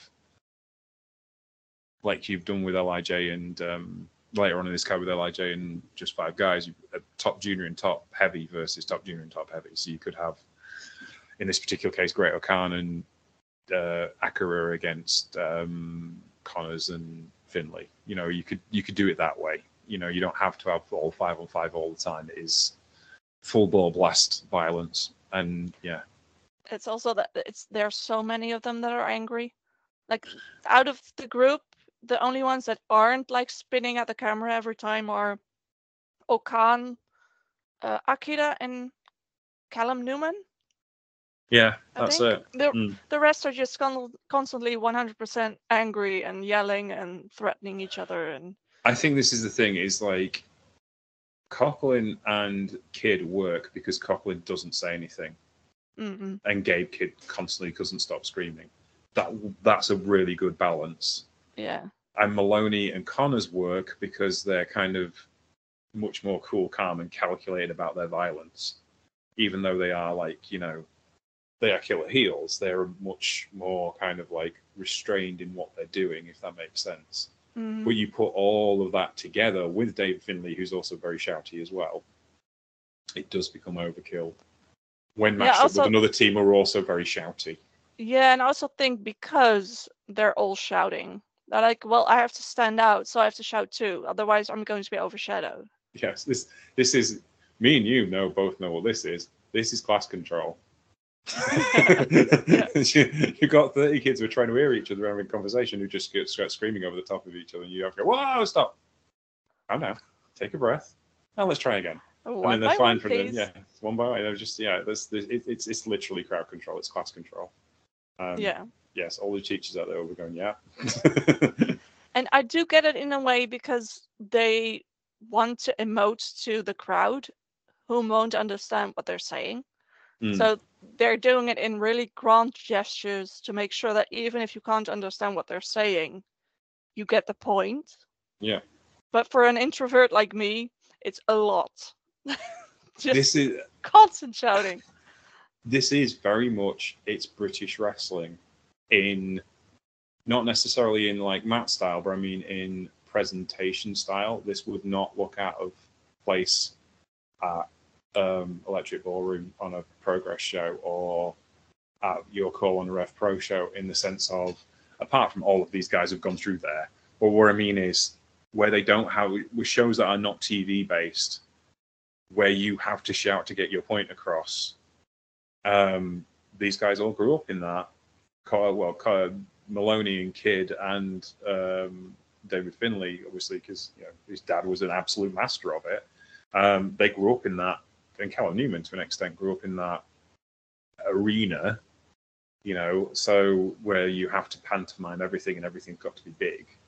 So that's the thing. It's kind of all about, if you see what I mean. I do. Yeah, And it so makes it is. sense that way. But again, like you said, it is a bit much. Yeah, it's But also because I'm an introvert, and Yeah. men yelling at me just makes me uncomfortable. Oh, it makes me uncomfortable as well. I can quite understand. You know, it's one of them things that it's all right in small doses in it. That's Yeah. the thing. It stands out. But when it's essentially 10 guys just screaming at one another for 12 minutes, we'll get that cage match. You'll blow things off. Everything will calm down. And start again. Hopefully. Yes. And I do have some positives about this match. Mm-hmm. There was a spot at the end after the pin where Okan jumped into the ring to cover Akira, and I Yes. thought that's leader material right there. Mm-hmm. Protecting the guy who's knocked out. Yeah. I thought that was interesting, because I don't necessarily see Okan as the guy to do that. Like, that should be TJP, right? Mm-hmm. Yeah. Or maybe Callum Newman, or not quite Okan. No, but Okan is a founder member of this faction, and really should be the man stepping into that leadership role once Ospreay has said sayonara. We hope. We're hoping because the alternative is too grim to think about. But this does show leadership. Yes, it does. Absolutely does. Yeah. And it might make. Is it Akira? What's Akira? I think is the. Okay. It also would create something between them, loyalty. Like, you were there for me. Yeah, exactly. That's the thing. It's a small thing. Yeah. Also interesting because of him leaving. I'm just going to call him Francesco now. Francesco. Of him leaving before the rest. Like, United Empire was in the ring, except for him. He left. And then he made a comment on Twitter. I don't know if you've seen it. I haven't, no. Okay, I'll just quote it. He wrote it in Japanese, so this is Google translated, so it's not going to be completely accurate, but I'll try. I haven't lost the will to fight. I am still a member of United Empire. However, yesterday TJ announced that he will fight as both junior and heavyweight, and I'm wondering what this means for Catch 22. Which is interesting, I think. Yeah, because the general feeling is that TJP is the one that will turn heel on Akira. Yeah. As the doleful master, as it will. But then it's like, what faction would he go to? Well, the obvious thing is going to go to Bullet Club. It's fairly obviously. But would this particular interaction draw Akira more towards Bullet Club? To the dark side, if you will. And maybe, but also, like, they don't care about me. TJP decided this on his own without talking about it with me. It could be he and Okan and Callum Newman, maybe Henare, move off and kick TJP out. Could also be an angle. Yeah. There is one thing, is like, there's a lot of stuff that gets done out on social media as possible feelers to things happening. It doesn't necessarily mean, And there is also the point, like, Akira came in as this cocky, confident guy who just won the All Japan Junior tournament and, was a rising star. And TJP has, like, taken him under the wing in the story, but he's also shut him down as well. Like, he wants to say that angry little redhead, annoying little git wasn't the right way to go. He could have been IWGP Junior Heavyweight Champion now if you hadn't stood in his way. There is options there with that story too. Yeah. I just find it interesting because he chose to do it. He chose to do it in Japanese, and he chose to post it. Yeah. There's options there. If there's genuinely annoyance that TJP didn't discuss this, he would never do it on Twitter. No, I don't think it would be. And there's also the point of storyline. You've also got to pick up where you leave off as well, in the sense of, you've got this big cage match going up, it's going to blow off the feud, and then where do you go next? So you've got to start picking up the slack on what's going to happen afterwards. And like Bullet Club War Dogs are kind of set. They've got a thing. Mm-hmm. They're very good at that thing, so they're going to keep doing that thing. Whereas United Empire do really have a thing. They're a bit more individual. They have more characters independent of one another, but they aren't really doing anything. Yeah. You know I what I don't want a guy like Akira in Bullet Club, though. If it's the No. other way around instead of TJP leaving. Yeah.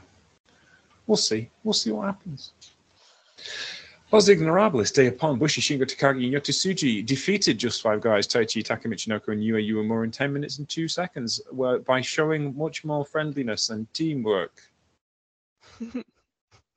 Yes. Than they did in the previous outings, which was good for them. But we'll not discuss what happened next. We'll talk about this match first. What were your thoughts on this? Because it was fine. I don't think there's anything wrong with it. Nothing stood out to me, except for Tsuji and Uemura once again having a crack at one another. What did you think of this one? Well, you're meant to. That's who you're supposed to focus on. Yeah, we're not allowed to watch Bushi wrestle anymore. Bushi's just there to take pins or Happy to be there. For his entrance and his masks and yeah. The first thing is Tsuji playing with Yuya's hair. As someone who likes hair, long hair, I was like, he's living the dream.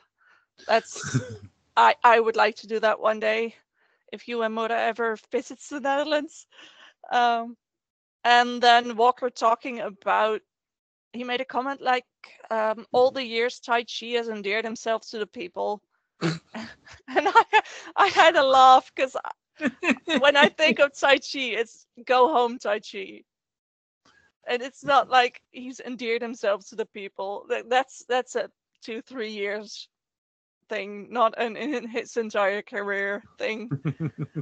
I don't know if it's just me finding that really funny. I think you're right. I did guffaw at that as well. I think Walker needs more reference. I think the more he gets used to the product, I think he'll know more. And because it was like he's picked up on the Billy Robinson thing with Zack Sabre Jr. and Zack Sabre Jr. doesn't really wrestle like Billy Robinson. He wrestles him in the sense of the 6-second shoot roll and all that stuff, but equally he's much closer to a lot of older British guys like Johnny Saint and Jim Breaks and people like that.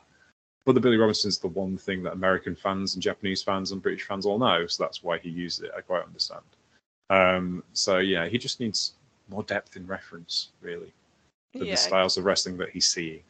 It's just really funny to me, like the one guy who was screamed at to go home is now somehow someone who's endeared himself to the people for years and years.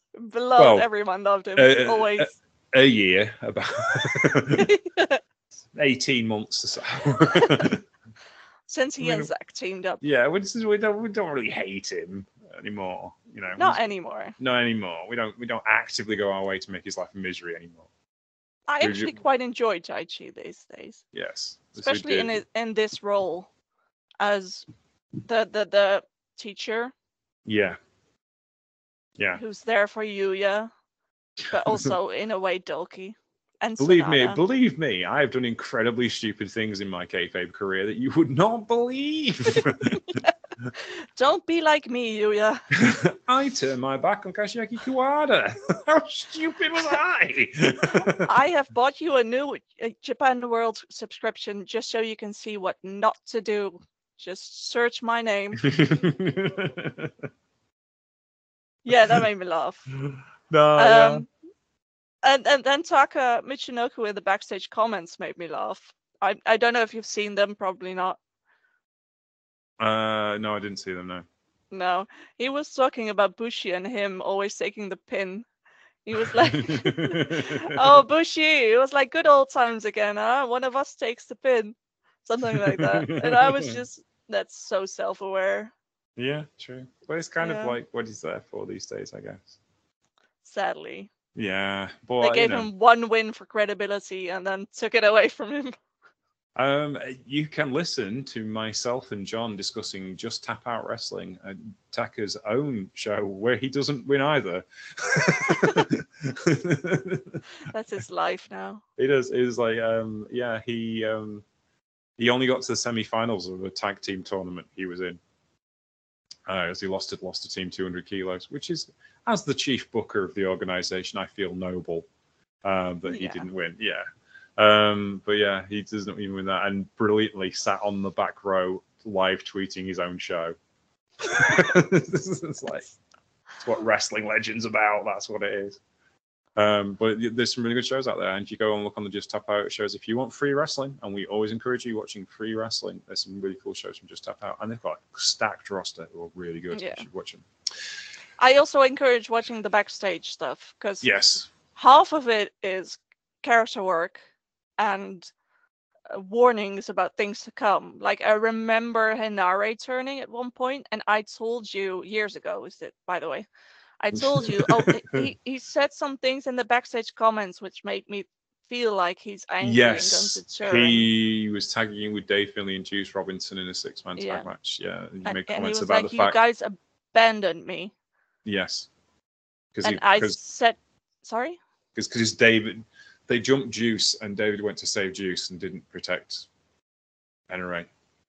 Yeah. Yeah. And in the backstage comments, he was like, they abandoned me. And I said to you, that feels like a heel turn to me. Yeah. And then, like, 2 weeks after he turned. So it's really interesting to watch those. Yeah. Half of them are that. And then half of them are the guys just fucking around. like Taka making these comments. Yes, this is true. Which is really funny. Let us move on to the next match, which was Dookie and Sanada, top junior and top heavyweight of Just Five Guys, against Hiromu Takahashi and Tetsuya Naito, top junior and top heavyweight of Los Ignorables de Japan, when Dookie got his first pinfall victory over Hiromu Takahashi in any situation that I can remember. 9 minutes and 18 seconds with a super smooth pinfall that annoyed Hiromu Takahashi no end. Yeah, it did. It is Dookie's year. Dominance is due. Oh, I hope so. I really do. Yeah, he's king of Kurokuen Hall. They love the guy. Absolutely. The place erupted when he got that pinfall. Yeah. Yeah, bless him. But yeah, he's one of those guys. He's been grinding away in that place for years and years and years, even before he joined New Japan Pro Wrestling. He was on the indie circuit in Japan before he went to Mexico. And they love guys like that. Guys who put the time in. Guys who've gone to do the indie work and not necessarily come through the dojo. And, you know, I remember Alex Watt many years ago when he first got signed to New Japan Pro Wrestling. When Alex used the phrase, and I quote, "Yeah, but if Tai Chi picked him, is he any good?" That's so mean. It is. To both Doki and Tai Chi. And we were kind of like, yeah, I suppose so. But yeah, he's... Well, Suzuki-gun was pretty good at recruiting good guys. He was. And it turns out, well, he was actually quite good. And Tai Chi turned out to be a lot better than we thought he would be as well. So there you go. Everyone's happy. It just took some time. That's a Suzuki-gun theme. It takes a bit of time. It does. And then they learn and become better people. Exactly. Yeah. Noted sportsman Chuji Minoru Suzuki, whose last night's promo went after Alan Copeland offered his hand and said respect. Suzuki's response was walked off. Oh, man, enough for you. But yes, any thoughts on this particular matchup? Because it was actually really good teamwork from both teams. It was, and it's like my two favorite factions right now, with a lot of my favorite guys.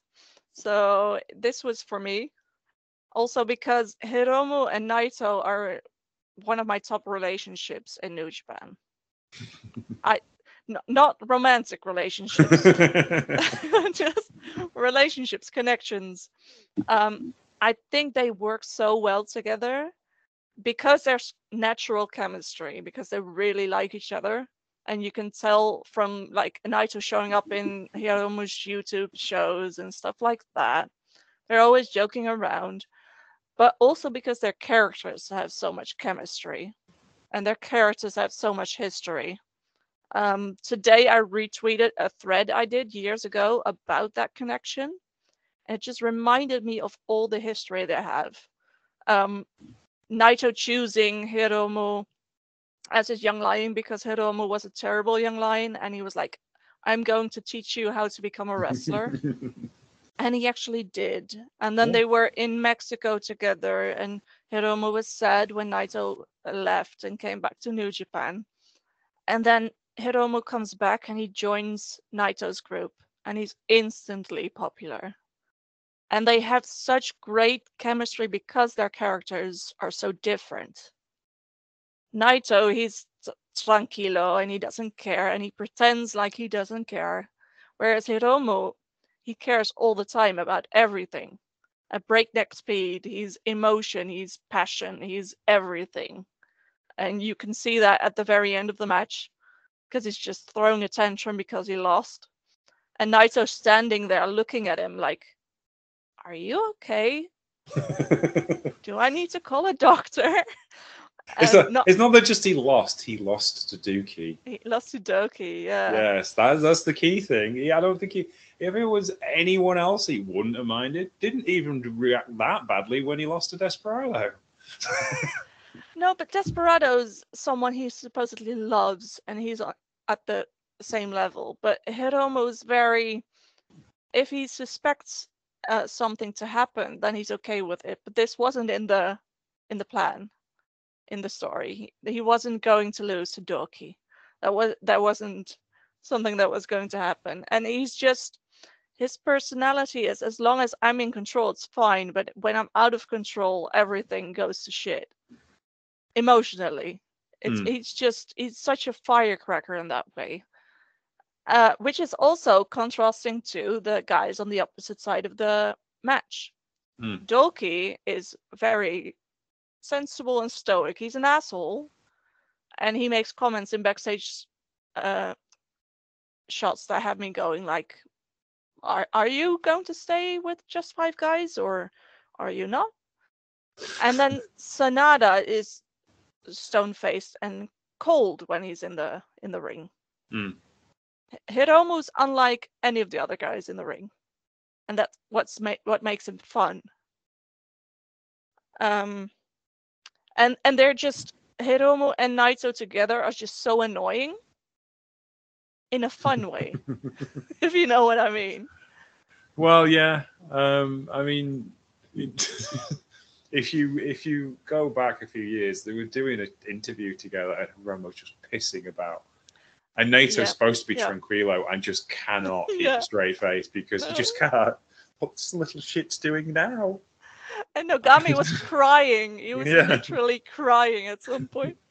Yeah. Oh, yeah. Because like Hiromu's just like on a different level of the way people think. Too funny and too weird. He's too annoying. He's calmed down an awful lot in the last few years. The edge has come off, but then he goes off to DDT and does like the DDT Ironman Championship run, which he had, which was just hilarious. And you know, he's a badass junior heavyweight legend, but he's really a DDT wrestler trapped. Yeah, trapped in this wrestling business-changing body.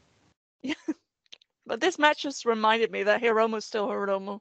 Yeah, exactly. If he sees something like losing to Doki, he just goes all in. He's like, okay, my character would have a fit if he lost to Doki, so here we go. And then off he went. And then he ran to the back because he was so embarrassed and so annoyed. And I haven't watched this particular backstage comment yet, but I know Hiromu's going to go crazy. And he also said he was going to unmask a Doki because Doki's sexy. So there's that. Yeah. He's got Mustafa Ali to deal with next, though, before he gets to Doki. It's like the mass distraction with Doki, and he's going to lose to Mustafa Ali because of Doki. Ali should wear a mask just to fuck with him. Yeah. Anyway, and then there's Sanada and Doki's side of the match, which is there's no history there. They're just stablemates. But I did think it was interesting how Sanada reacted to Naito, because with Hiromu being annoying, Naito was also being annoying. He was like fist bumping Hiromu and then looking at Sanada. Do you see? Do you see his fist bumping? Do you see? And Sanada did not see because Sanada was either looking at the canvas or looking at Doki. So poor Naito, no attention. No. Oh well. And then in backstage comments, Sanada's vastly different. Because he's smiley and happy, and I enjoy that. It's also it suggests that the cold I don't care persona is a persona, and he's doing that just to fuck with Naito. Anyway, I would say so. Yeah. I've been talking about this match for way too long. I'm sorry. Especially when we've got these two to go to. So let's look at the semi-main event. Never Openweight 6-man tag team championships. Chaos, the Dream Team. Kazuchika Okada, Tomohiro Ishii, and Hiroshi Tanahashi defeated the Mighty Don't Kneel, Kosei Fujita, Mikey Nichols, and Shane Hayes. 22 minutes and 15 seconds. This was outstanding. Absolutely wonderful professional wrestling of the highest order. It absolutely sticks a rocket on Kosei Fujita, who did the majority of this match, who was actually pushed by Mikey Nichols, Shane Hayes, and Zack Sabre Jr., who was cornering for them, to do the job, to make sure, because they put all of their faith in him as teammates. You can do it. You can beat the former 7-time IWGP World Heavyweight Champion. Of course you can. Who's twice your size. Oh, he's just, just angle them chops up a bit. You'll be fine. Because they made him carry that. They didn't make him carry the match, but he carried the match for the team when he's matched with arguably one of the best tag teams of the last 20 years. But on the other side, Okada absolutely in supreme Okada mode. The grin on his face when Fujita fell down because he was exhausted, and it was like, oh my god, this was a birthday present for me. Tomohiro Ishii and Hiroshi Tanahashi working like a well-oiled machine, which was not the case when they won these tag team championships. But these two, this has been a story for them of mutual respect that Chaos and Hontai can coexist, even at this level. And yeah, this was arguably the best goodbye they could have. I don't really think he needs to wrestle Tanahashi, to be honest with you. It could be nice to just gone, this is it, let's call it a day. I know a lot of people were very angry with what happened after this match, and Okada breaking down like, "Well, just go, will you?" But yeah, and it's like, yeah, but no, he's done this thing for the company, and wherever he goes next, he's always going to be New Japan, and it's Kurokuen Hall. This is a special place, and for wrestlers who've been there for many years, it's still a very special place. But yes, what's your thoughts on this one? Because there was a lot going on in this match. A lot going on, a lot of thoughts. I have to admit, I almost cried at one point. Yeah, I did too. Just seeing him stand on the turnbuckle, it took a bit longer than usual to stand there and like think. And I was like, what are you thinking about right now? I was kind of curious. We'll never know, but he looked like he was thinking about something. And looking at the crowd, and I can't imagine being in that position and knowing that you're leaving and being like having so many people around you, all love you, and so many fans who want you to stay, and not knowing if what you're doing is the right choice. That must be difficult. No, I left a job not long ago, and yeah, I felt the same way in that sense. And I was like massive millions of fans, but I was truly loved in that place, and I truly loved working in that place. So I can absolutely understand what he's feeling, because it is just like when you've worked in a place. I worked in that place for 11 years, built friendships, built relationships with people who I loved dearly, and we were very, very close. And all of us went through COVID together, so we were all trauma bonded deeply. And leaving a situation like that, especially when you've been massively successful there, is and especially because you don't know what's going to happen in the new place. Yeah, exactly. We don't know where he's going yet. No, we don't know. No, but wherever he goes, I hope he does well. Yeah, same. I'll just miss. Anyway, let's talk positivity. Damn it. Yeah. Okay, Fujita. Mm-hmm. Obviously, I've adopted him now, and he's my new favorite guy. And I kind of feel weird about that because I came in when he was already as kind of a mini star. Usually I see someone and I'm like, I like that guy, and then years later he becomes popular. This time it's the other way around, but I actually really like it, and I also like how much New Japan invested in him this match. Definitely. It was just constant. This is gonna sound weird, but it was constant disrespect that made him disrespect from him towards Okada, but also the disrespect that Okada and Ishii gave him. Because nothing builds someone like being disrespected by Ishii. Yeah. You look so tough when you overcome that. It's such a good push. Especially like Ishii, when you see Ishii chopping somebody in the throat, he doesn't like, and everyone knows that. And it's he doesn't do it very often, but he reserves it for the true moments of disdain. You are not worth my time. I'm going to end you. And that was he was doing that here, but also like yelling at him. Fujita was in the near the corner. Yeah. On the ring ropes, and Ishii was yelling stuff at him. And I don't speak Japanese enough to know what he was saying, but it was clear he was insulting him and he was talking down to him. And normally you'd be like, oh, that's a bad sign. But no, that's a good sign. That they're making sure to do that. It's not just Okada who's like, well, this is my storyline right now to piss off the youngsters. He's like, last time to beat up the youngsters, here we go.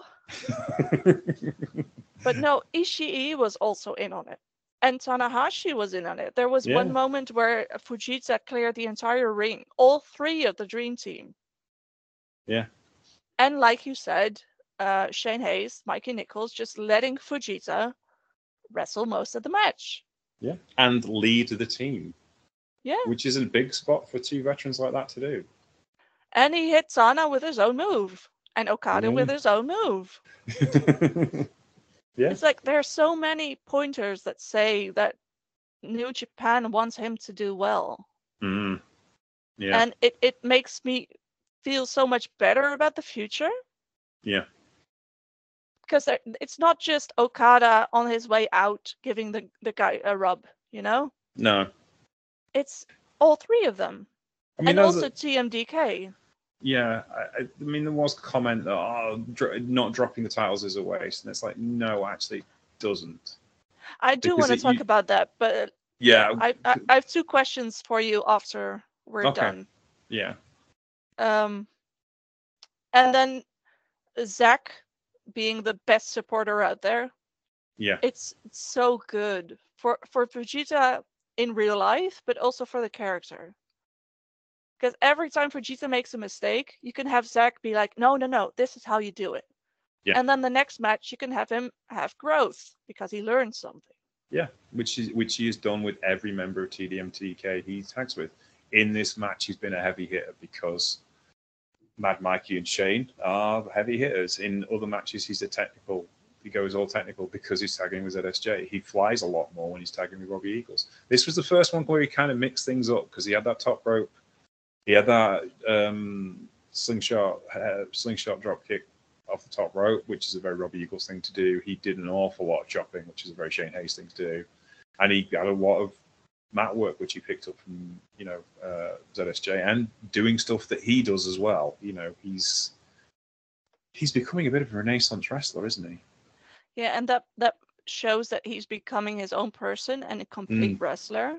Yeah. Like, as if you're only doing the moves your tag partner is doing, it shows that you're able to do that and to evolve. But if you're combining all that and adding new stuff, then you're a complete wrestler. You're done.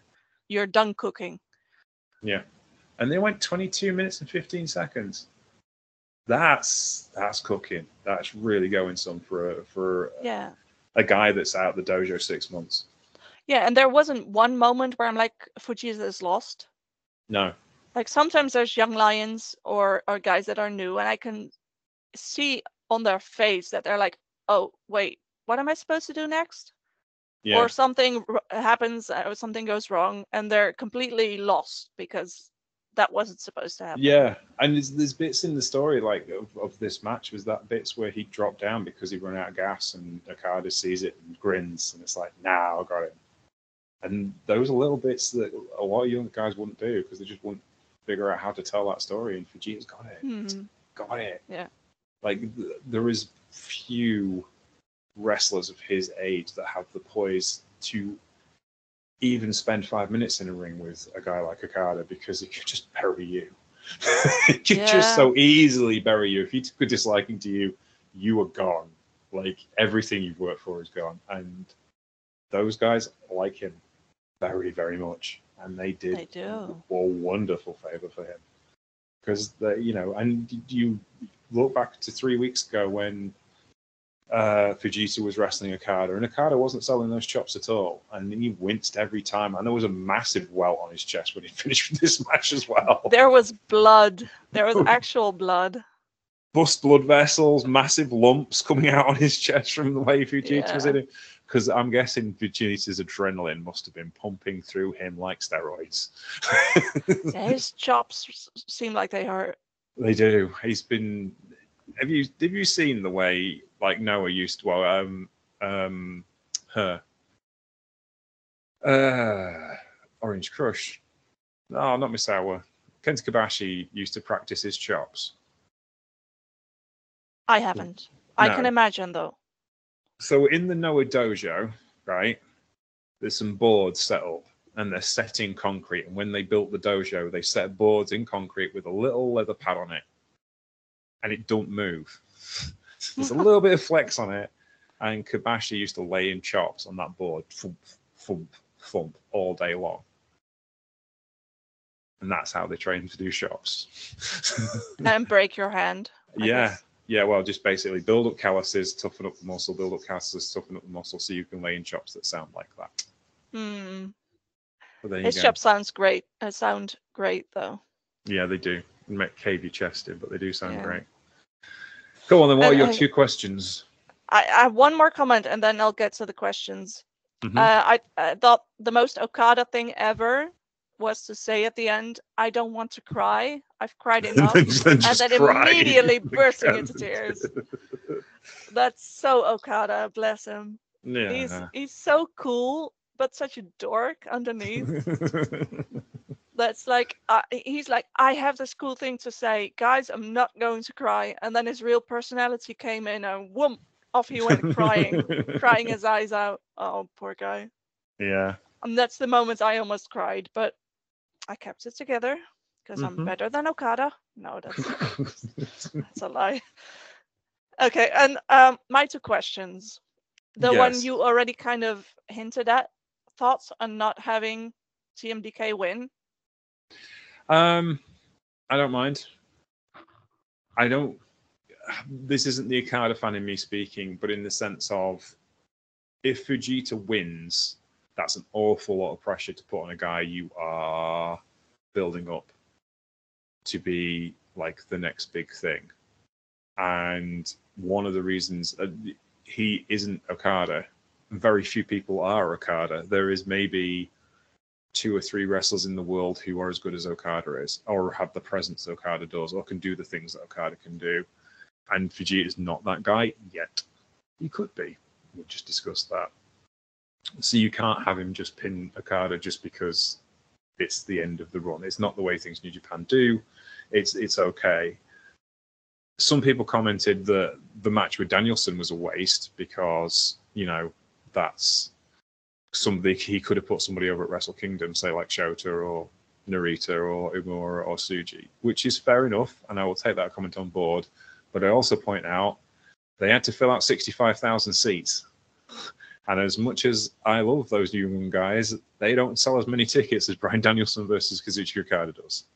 And as much as we love the stories, they've also got to run a business. So I think that's fair enough. Did they already know he was leaving by then? Yeah, they wouldn't have possibly not know. They were on the inkling that they may have saved things by making Tano the president, but they wouldn't have necessarily known. And if they did know, I still say it's the right call, because you still got to make money. As much as we love stories and we love wrestling matches, it's still, they've got to make a living. I don't like to let that fall into our conversation too much, but you know, tickets to sell, t-shirts to shift, mouths to feed, etc. I get it. So I can understand that. So, but it is like, if you can just job him out all the way, you can't job him out all the way because you might want him back. Yeah. This is the other thing, is it's like, pardon me, it's like when AJ Styles left Impact and he literally just did his finisher on everybody in the entire locker room at the end of his final match.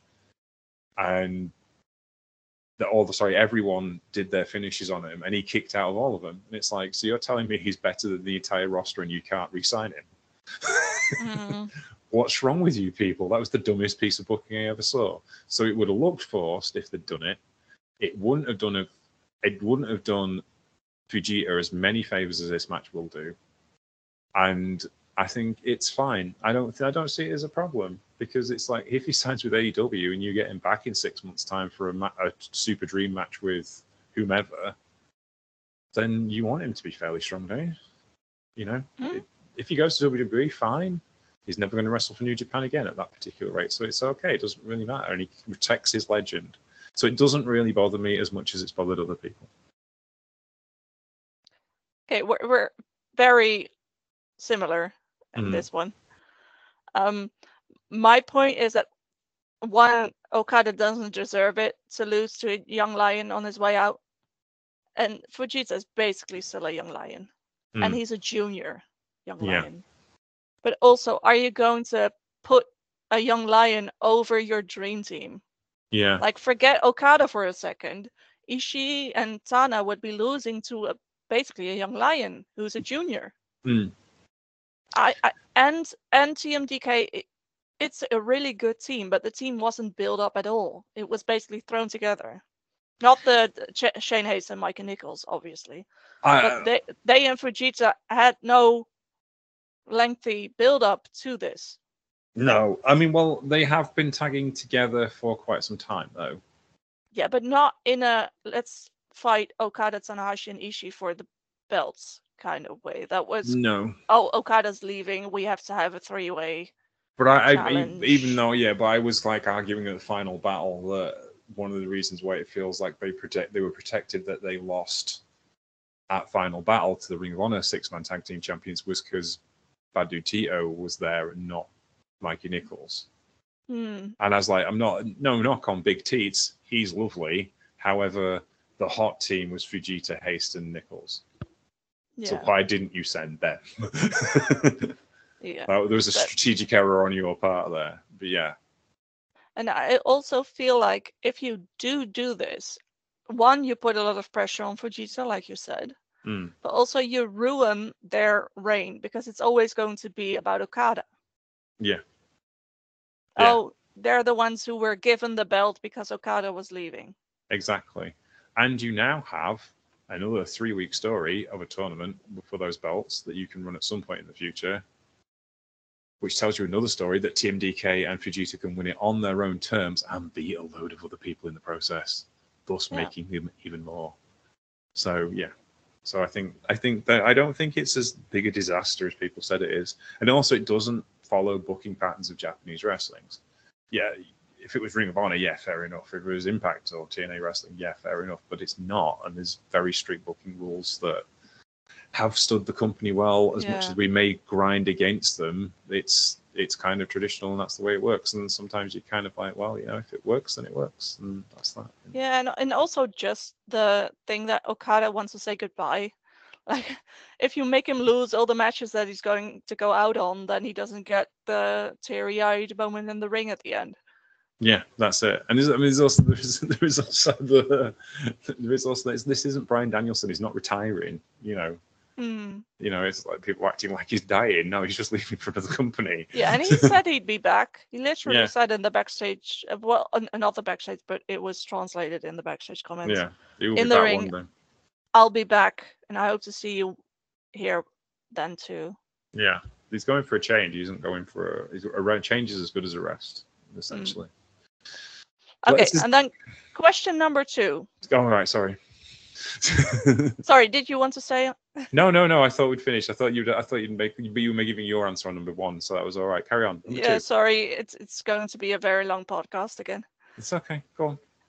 Thoughts on putting Ren and Shota last? Is it fair to them to put them after the Okada match? Well, in one sense, yeah. Well, it's for 6, 1.5 a dozen the other. If you want to be big boys, then you've got to kind of go and stand up to it and get the job done. If you want to be the main event, here's your opportunity. Go. On the other hand, yes, it did, but I don't feel like it overshadowed things.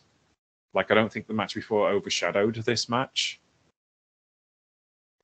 Though I could see why emotionally you would tune out after this match.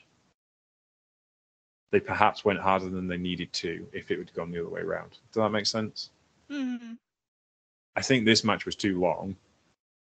And it needed only to be 20 minutes. Because it is like, most of the death matches you see are only 15 minutes because there's just too much going on in them to make them like work, if that makes sense. Like, there's an awful lot of emotional stuff goes into a death match. This wasn't a death match. It was a no DQ match, wasn't it? Therefore, yeah, you had all that emotion. So I don't think you needed to go for half an hour with it. It was awfully long. And I think that was a bigger issue with this match for me. I think it did what it needed to do for both of them. But you could have done it in 23 minutes and it would have felt more snappy. And it does call back, and there's an awful lot of callbacks to other things in this match because it's Kurokuen Hall. Unfortunately, when it was Shota or Ren who took them to the east side at Kurokuen Hall, and it was Shota, Ren. wasn't it? Yeah, it was Ren. The last person to do that of any note was Chelsea Green. Oh yeah. I was like, and all I'm thinking is, wow, Chelsea, you probably should have patented that at some point. But someone's stealing your bit. You should be angry about this. I'm sure she's quite happy where she is. But yeah, I don't think, to answer your question, part of me says no because they have to do these things if they want to be the main event guys, and part of me says yes because it could have been emotionally overturning for them because that was a big match to finish on, and part of me says title matches should go on last. So I'm of mixed emotions on it, but I don't think it did it any particular harm. What about you? I agree with you, but I think they should have put this match on another day. Have it be the main event on another day. Yeah. That would have been reasonable. But maybe they are sending a message at you guys of the future. We want to talk. That's also one of my points, that maybe it was a test. Yeah. Can you overcome the fact that people are still going to be thinking about Okada and are going to have put all their emotions and energy into the last match? Mm-hmm. Can you overcome a match with Tanahashi, Ishii, and Okada in it, where they're building a new young star, which you are supposed to also be? Can you overcome that when you're on your own? But I do think it didn't help because I feel like the main event was slow to start and quiet to start. I think the crowd got into it about halfway. Yeah. And I think that might have been different if they hadn't just been tired from the entire Okada stuff. Yeah, and they probably had to turn up the violence to get them to go that way. If it wasn't cooking, then you got to change it up. And in a situation like that, the only option you've got is to hit each other really hard with some horrible things. Because you've already reached that point. You know what I mean? You've already reached the point of no return. You're in the devil's playground now. I think it's a very New Japan approach. Also, there's two schools of thought for this. Either they make it and they overcome the problem and they ace the test, or they fail and you've just ruined two of your hopefuls. Yeah, I mean, I don't think that was the situation. And looking from the cage match guys give this 7.98, which is Yeah, I high. think they did great, but Yeah. imagine if they'd crashed. Yes, but here's the It's thing: the Never Openweight 6-man championship match got 8.79. yeah, but You know, it's just I imagine if they'd crashed. Take for example, they have a horrible match, a stinker. yeah, It's even worse because it's after an amazing match. yeah. So I'm a person who plays it safe. I would have just put it on a different night I would also, just to be sure. I'd also say it was a very different non-New Japan style match to have, which was an advantage in that sense, but it was a disadvantage in the sense then, all right then, but now you've got to turn the violence up to get noticed, because it's the same thing we was talking about with United Empire and Bullet Club just shouting at one another. This is shouting one another at wrestling format. You've just had this pure gift of a technical wrestling match that had everyone on the edge of the seats for 20 minutes.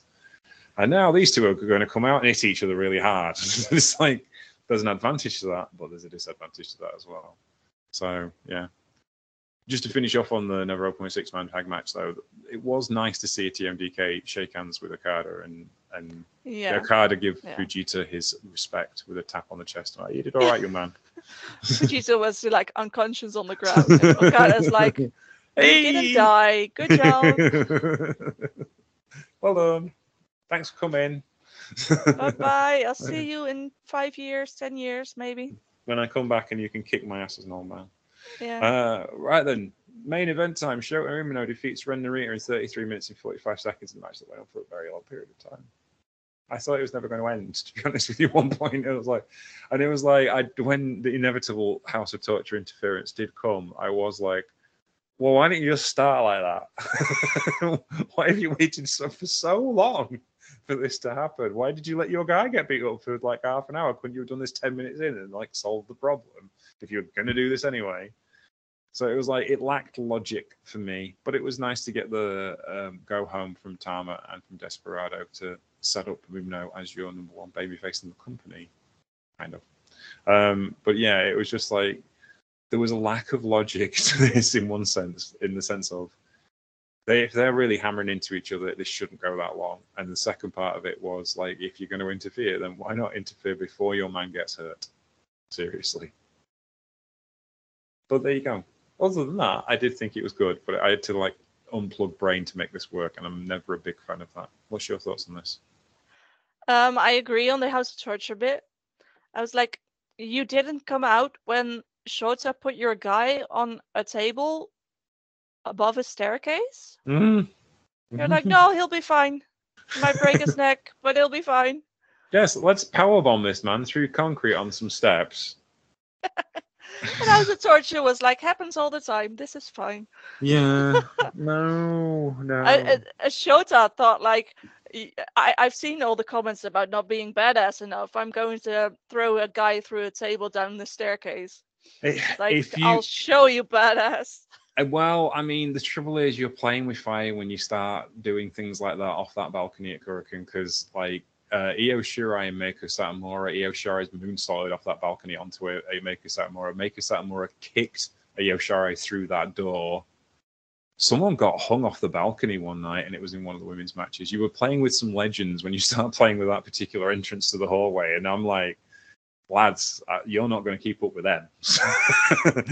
Best will in the world, it's not happening. So I would calm things down a little bit. And I was like, so when you're getting the table out to go across there, I'm like, what the hell is this Herbert doing now? But yes, well, maybe the story is that Shota is only this way with Ren. I hope so. Though I do like really angry Shota. Mm. I think that's a good look on him. Yeah. It's kind of reminiscent of Okada, who's, when he gets really angry, he looks scary. He does, and there was a lot more Moxley in him. Yeah. There's a lot more, this is the match that Moxley would have. This is the match Bryan Danielson would have. It isn't the match that Claudio would have. Claudio would have got it done in the ring. But Claudio would have stood by and understood and held the ladder still for him. Yeah, and for example, the moment where he's just standing there looking away from Ren when Ren is hitting him. Yeah. That's a powerful image. Yeah. I think that's really smart. That kind of baby face that gets pushed too far and strays into dangerous territory. I like that. Also like that Red Shoes is the one calling this, because at one point he's like, Narita, please stop choking my son.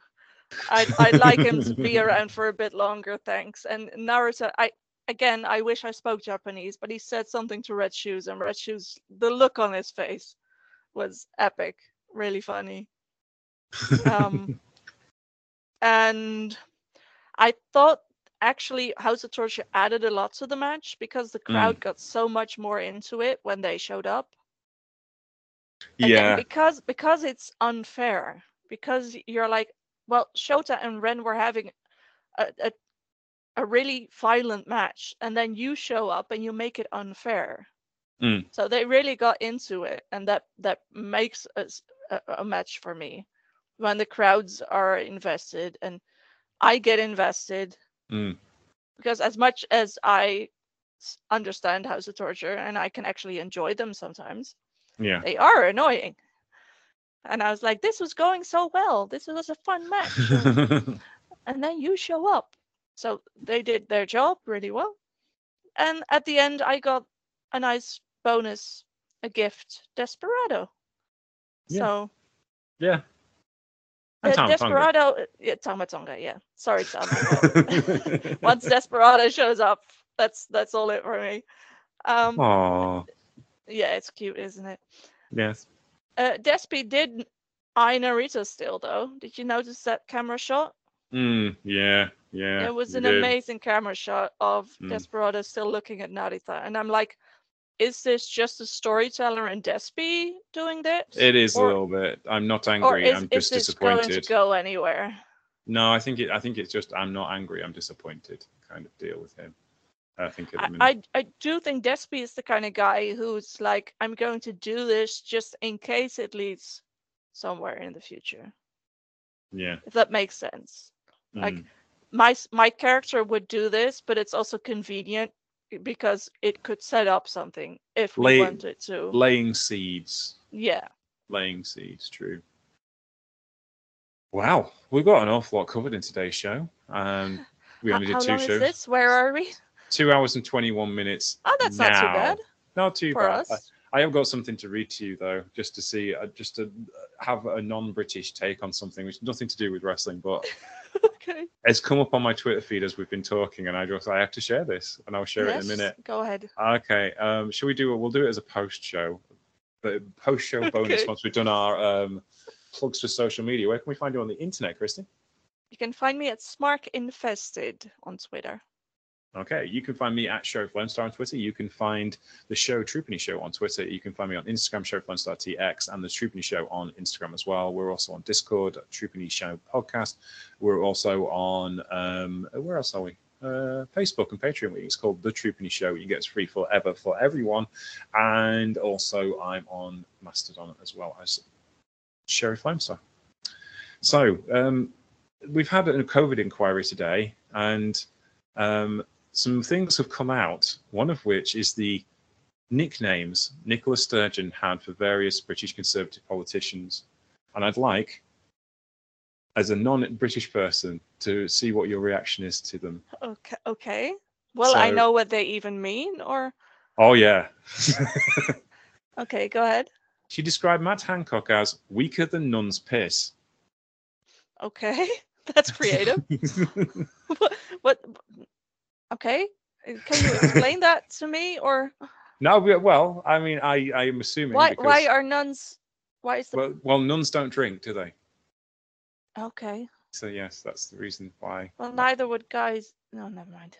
Okay, well, Liz Truss, about as much juice as a marzipan dildo. Oh, marzipan. I was like mouse. No, marzipan. Okay. Marzipan, the coating you put under icing on a cake. Yeah. I know what it is. All right, okay. Because for Dutch people, it's not just that; it's also candy. Because Ah, during Sinterklaas, you can ah. have lots of marzipan treats, There you go. You all see, sorts. broadening horizons and culture and language use on this show. Yeah. No dildos though. No dildos, though. No, no. No. Well, I say that now. I'm sure someone has done it. This was my favourite, possibly. She describes Suella Braverman as Shitler. Oh God. That's I don't know this person she's describing, but that's a hell of an Um, accusation. Suella Braverman, who was former Home Secretary of the United Kingdom, who got fired for sending emails via a non-secure messaging service, and then got her job back 6 days later when the next Prime Minister we got was desperate and needed right-wing support. Suella Braverman, classily, who is, if I want to get this right, but I'm pretty sure she's a Hindu who's married to, she's an Indian Hindu who was the son of a Jew and a Christian who's married to a Muslim, whose main line while she was Home Secretary is multiculturalism is ruining the United Kingdom. Uh-huh. Yeah. I'm sure that's the reason why the UK is shit. It's probably also the reason why the Netherlands is shit. Multiculturalism. True. Yeah. And my favourite, Nicola Sturgeon, former First Minister of Scotland, described Boris Johnson, then Prime Minister of the United Kingdom, as a fucking clown. Well, that is true. There you go. Like Boris Johnson is the only guy I actively know, and that is a very apt description. I think so as well. And on that happy note, we will say goodbye for this week's Troopany Show. Take care, and we'll speak to you soon. Bye-bye. Bye. Thank you for that.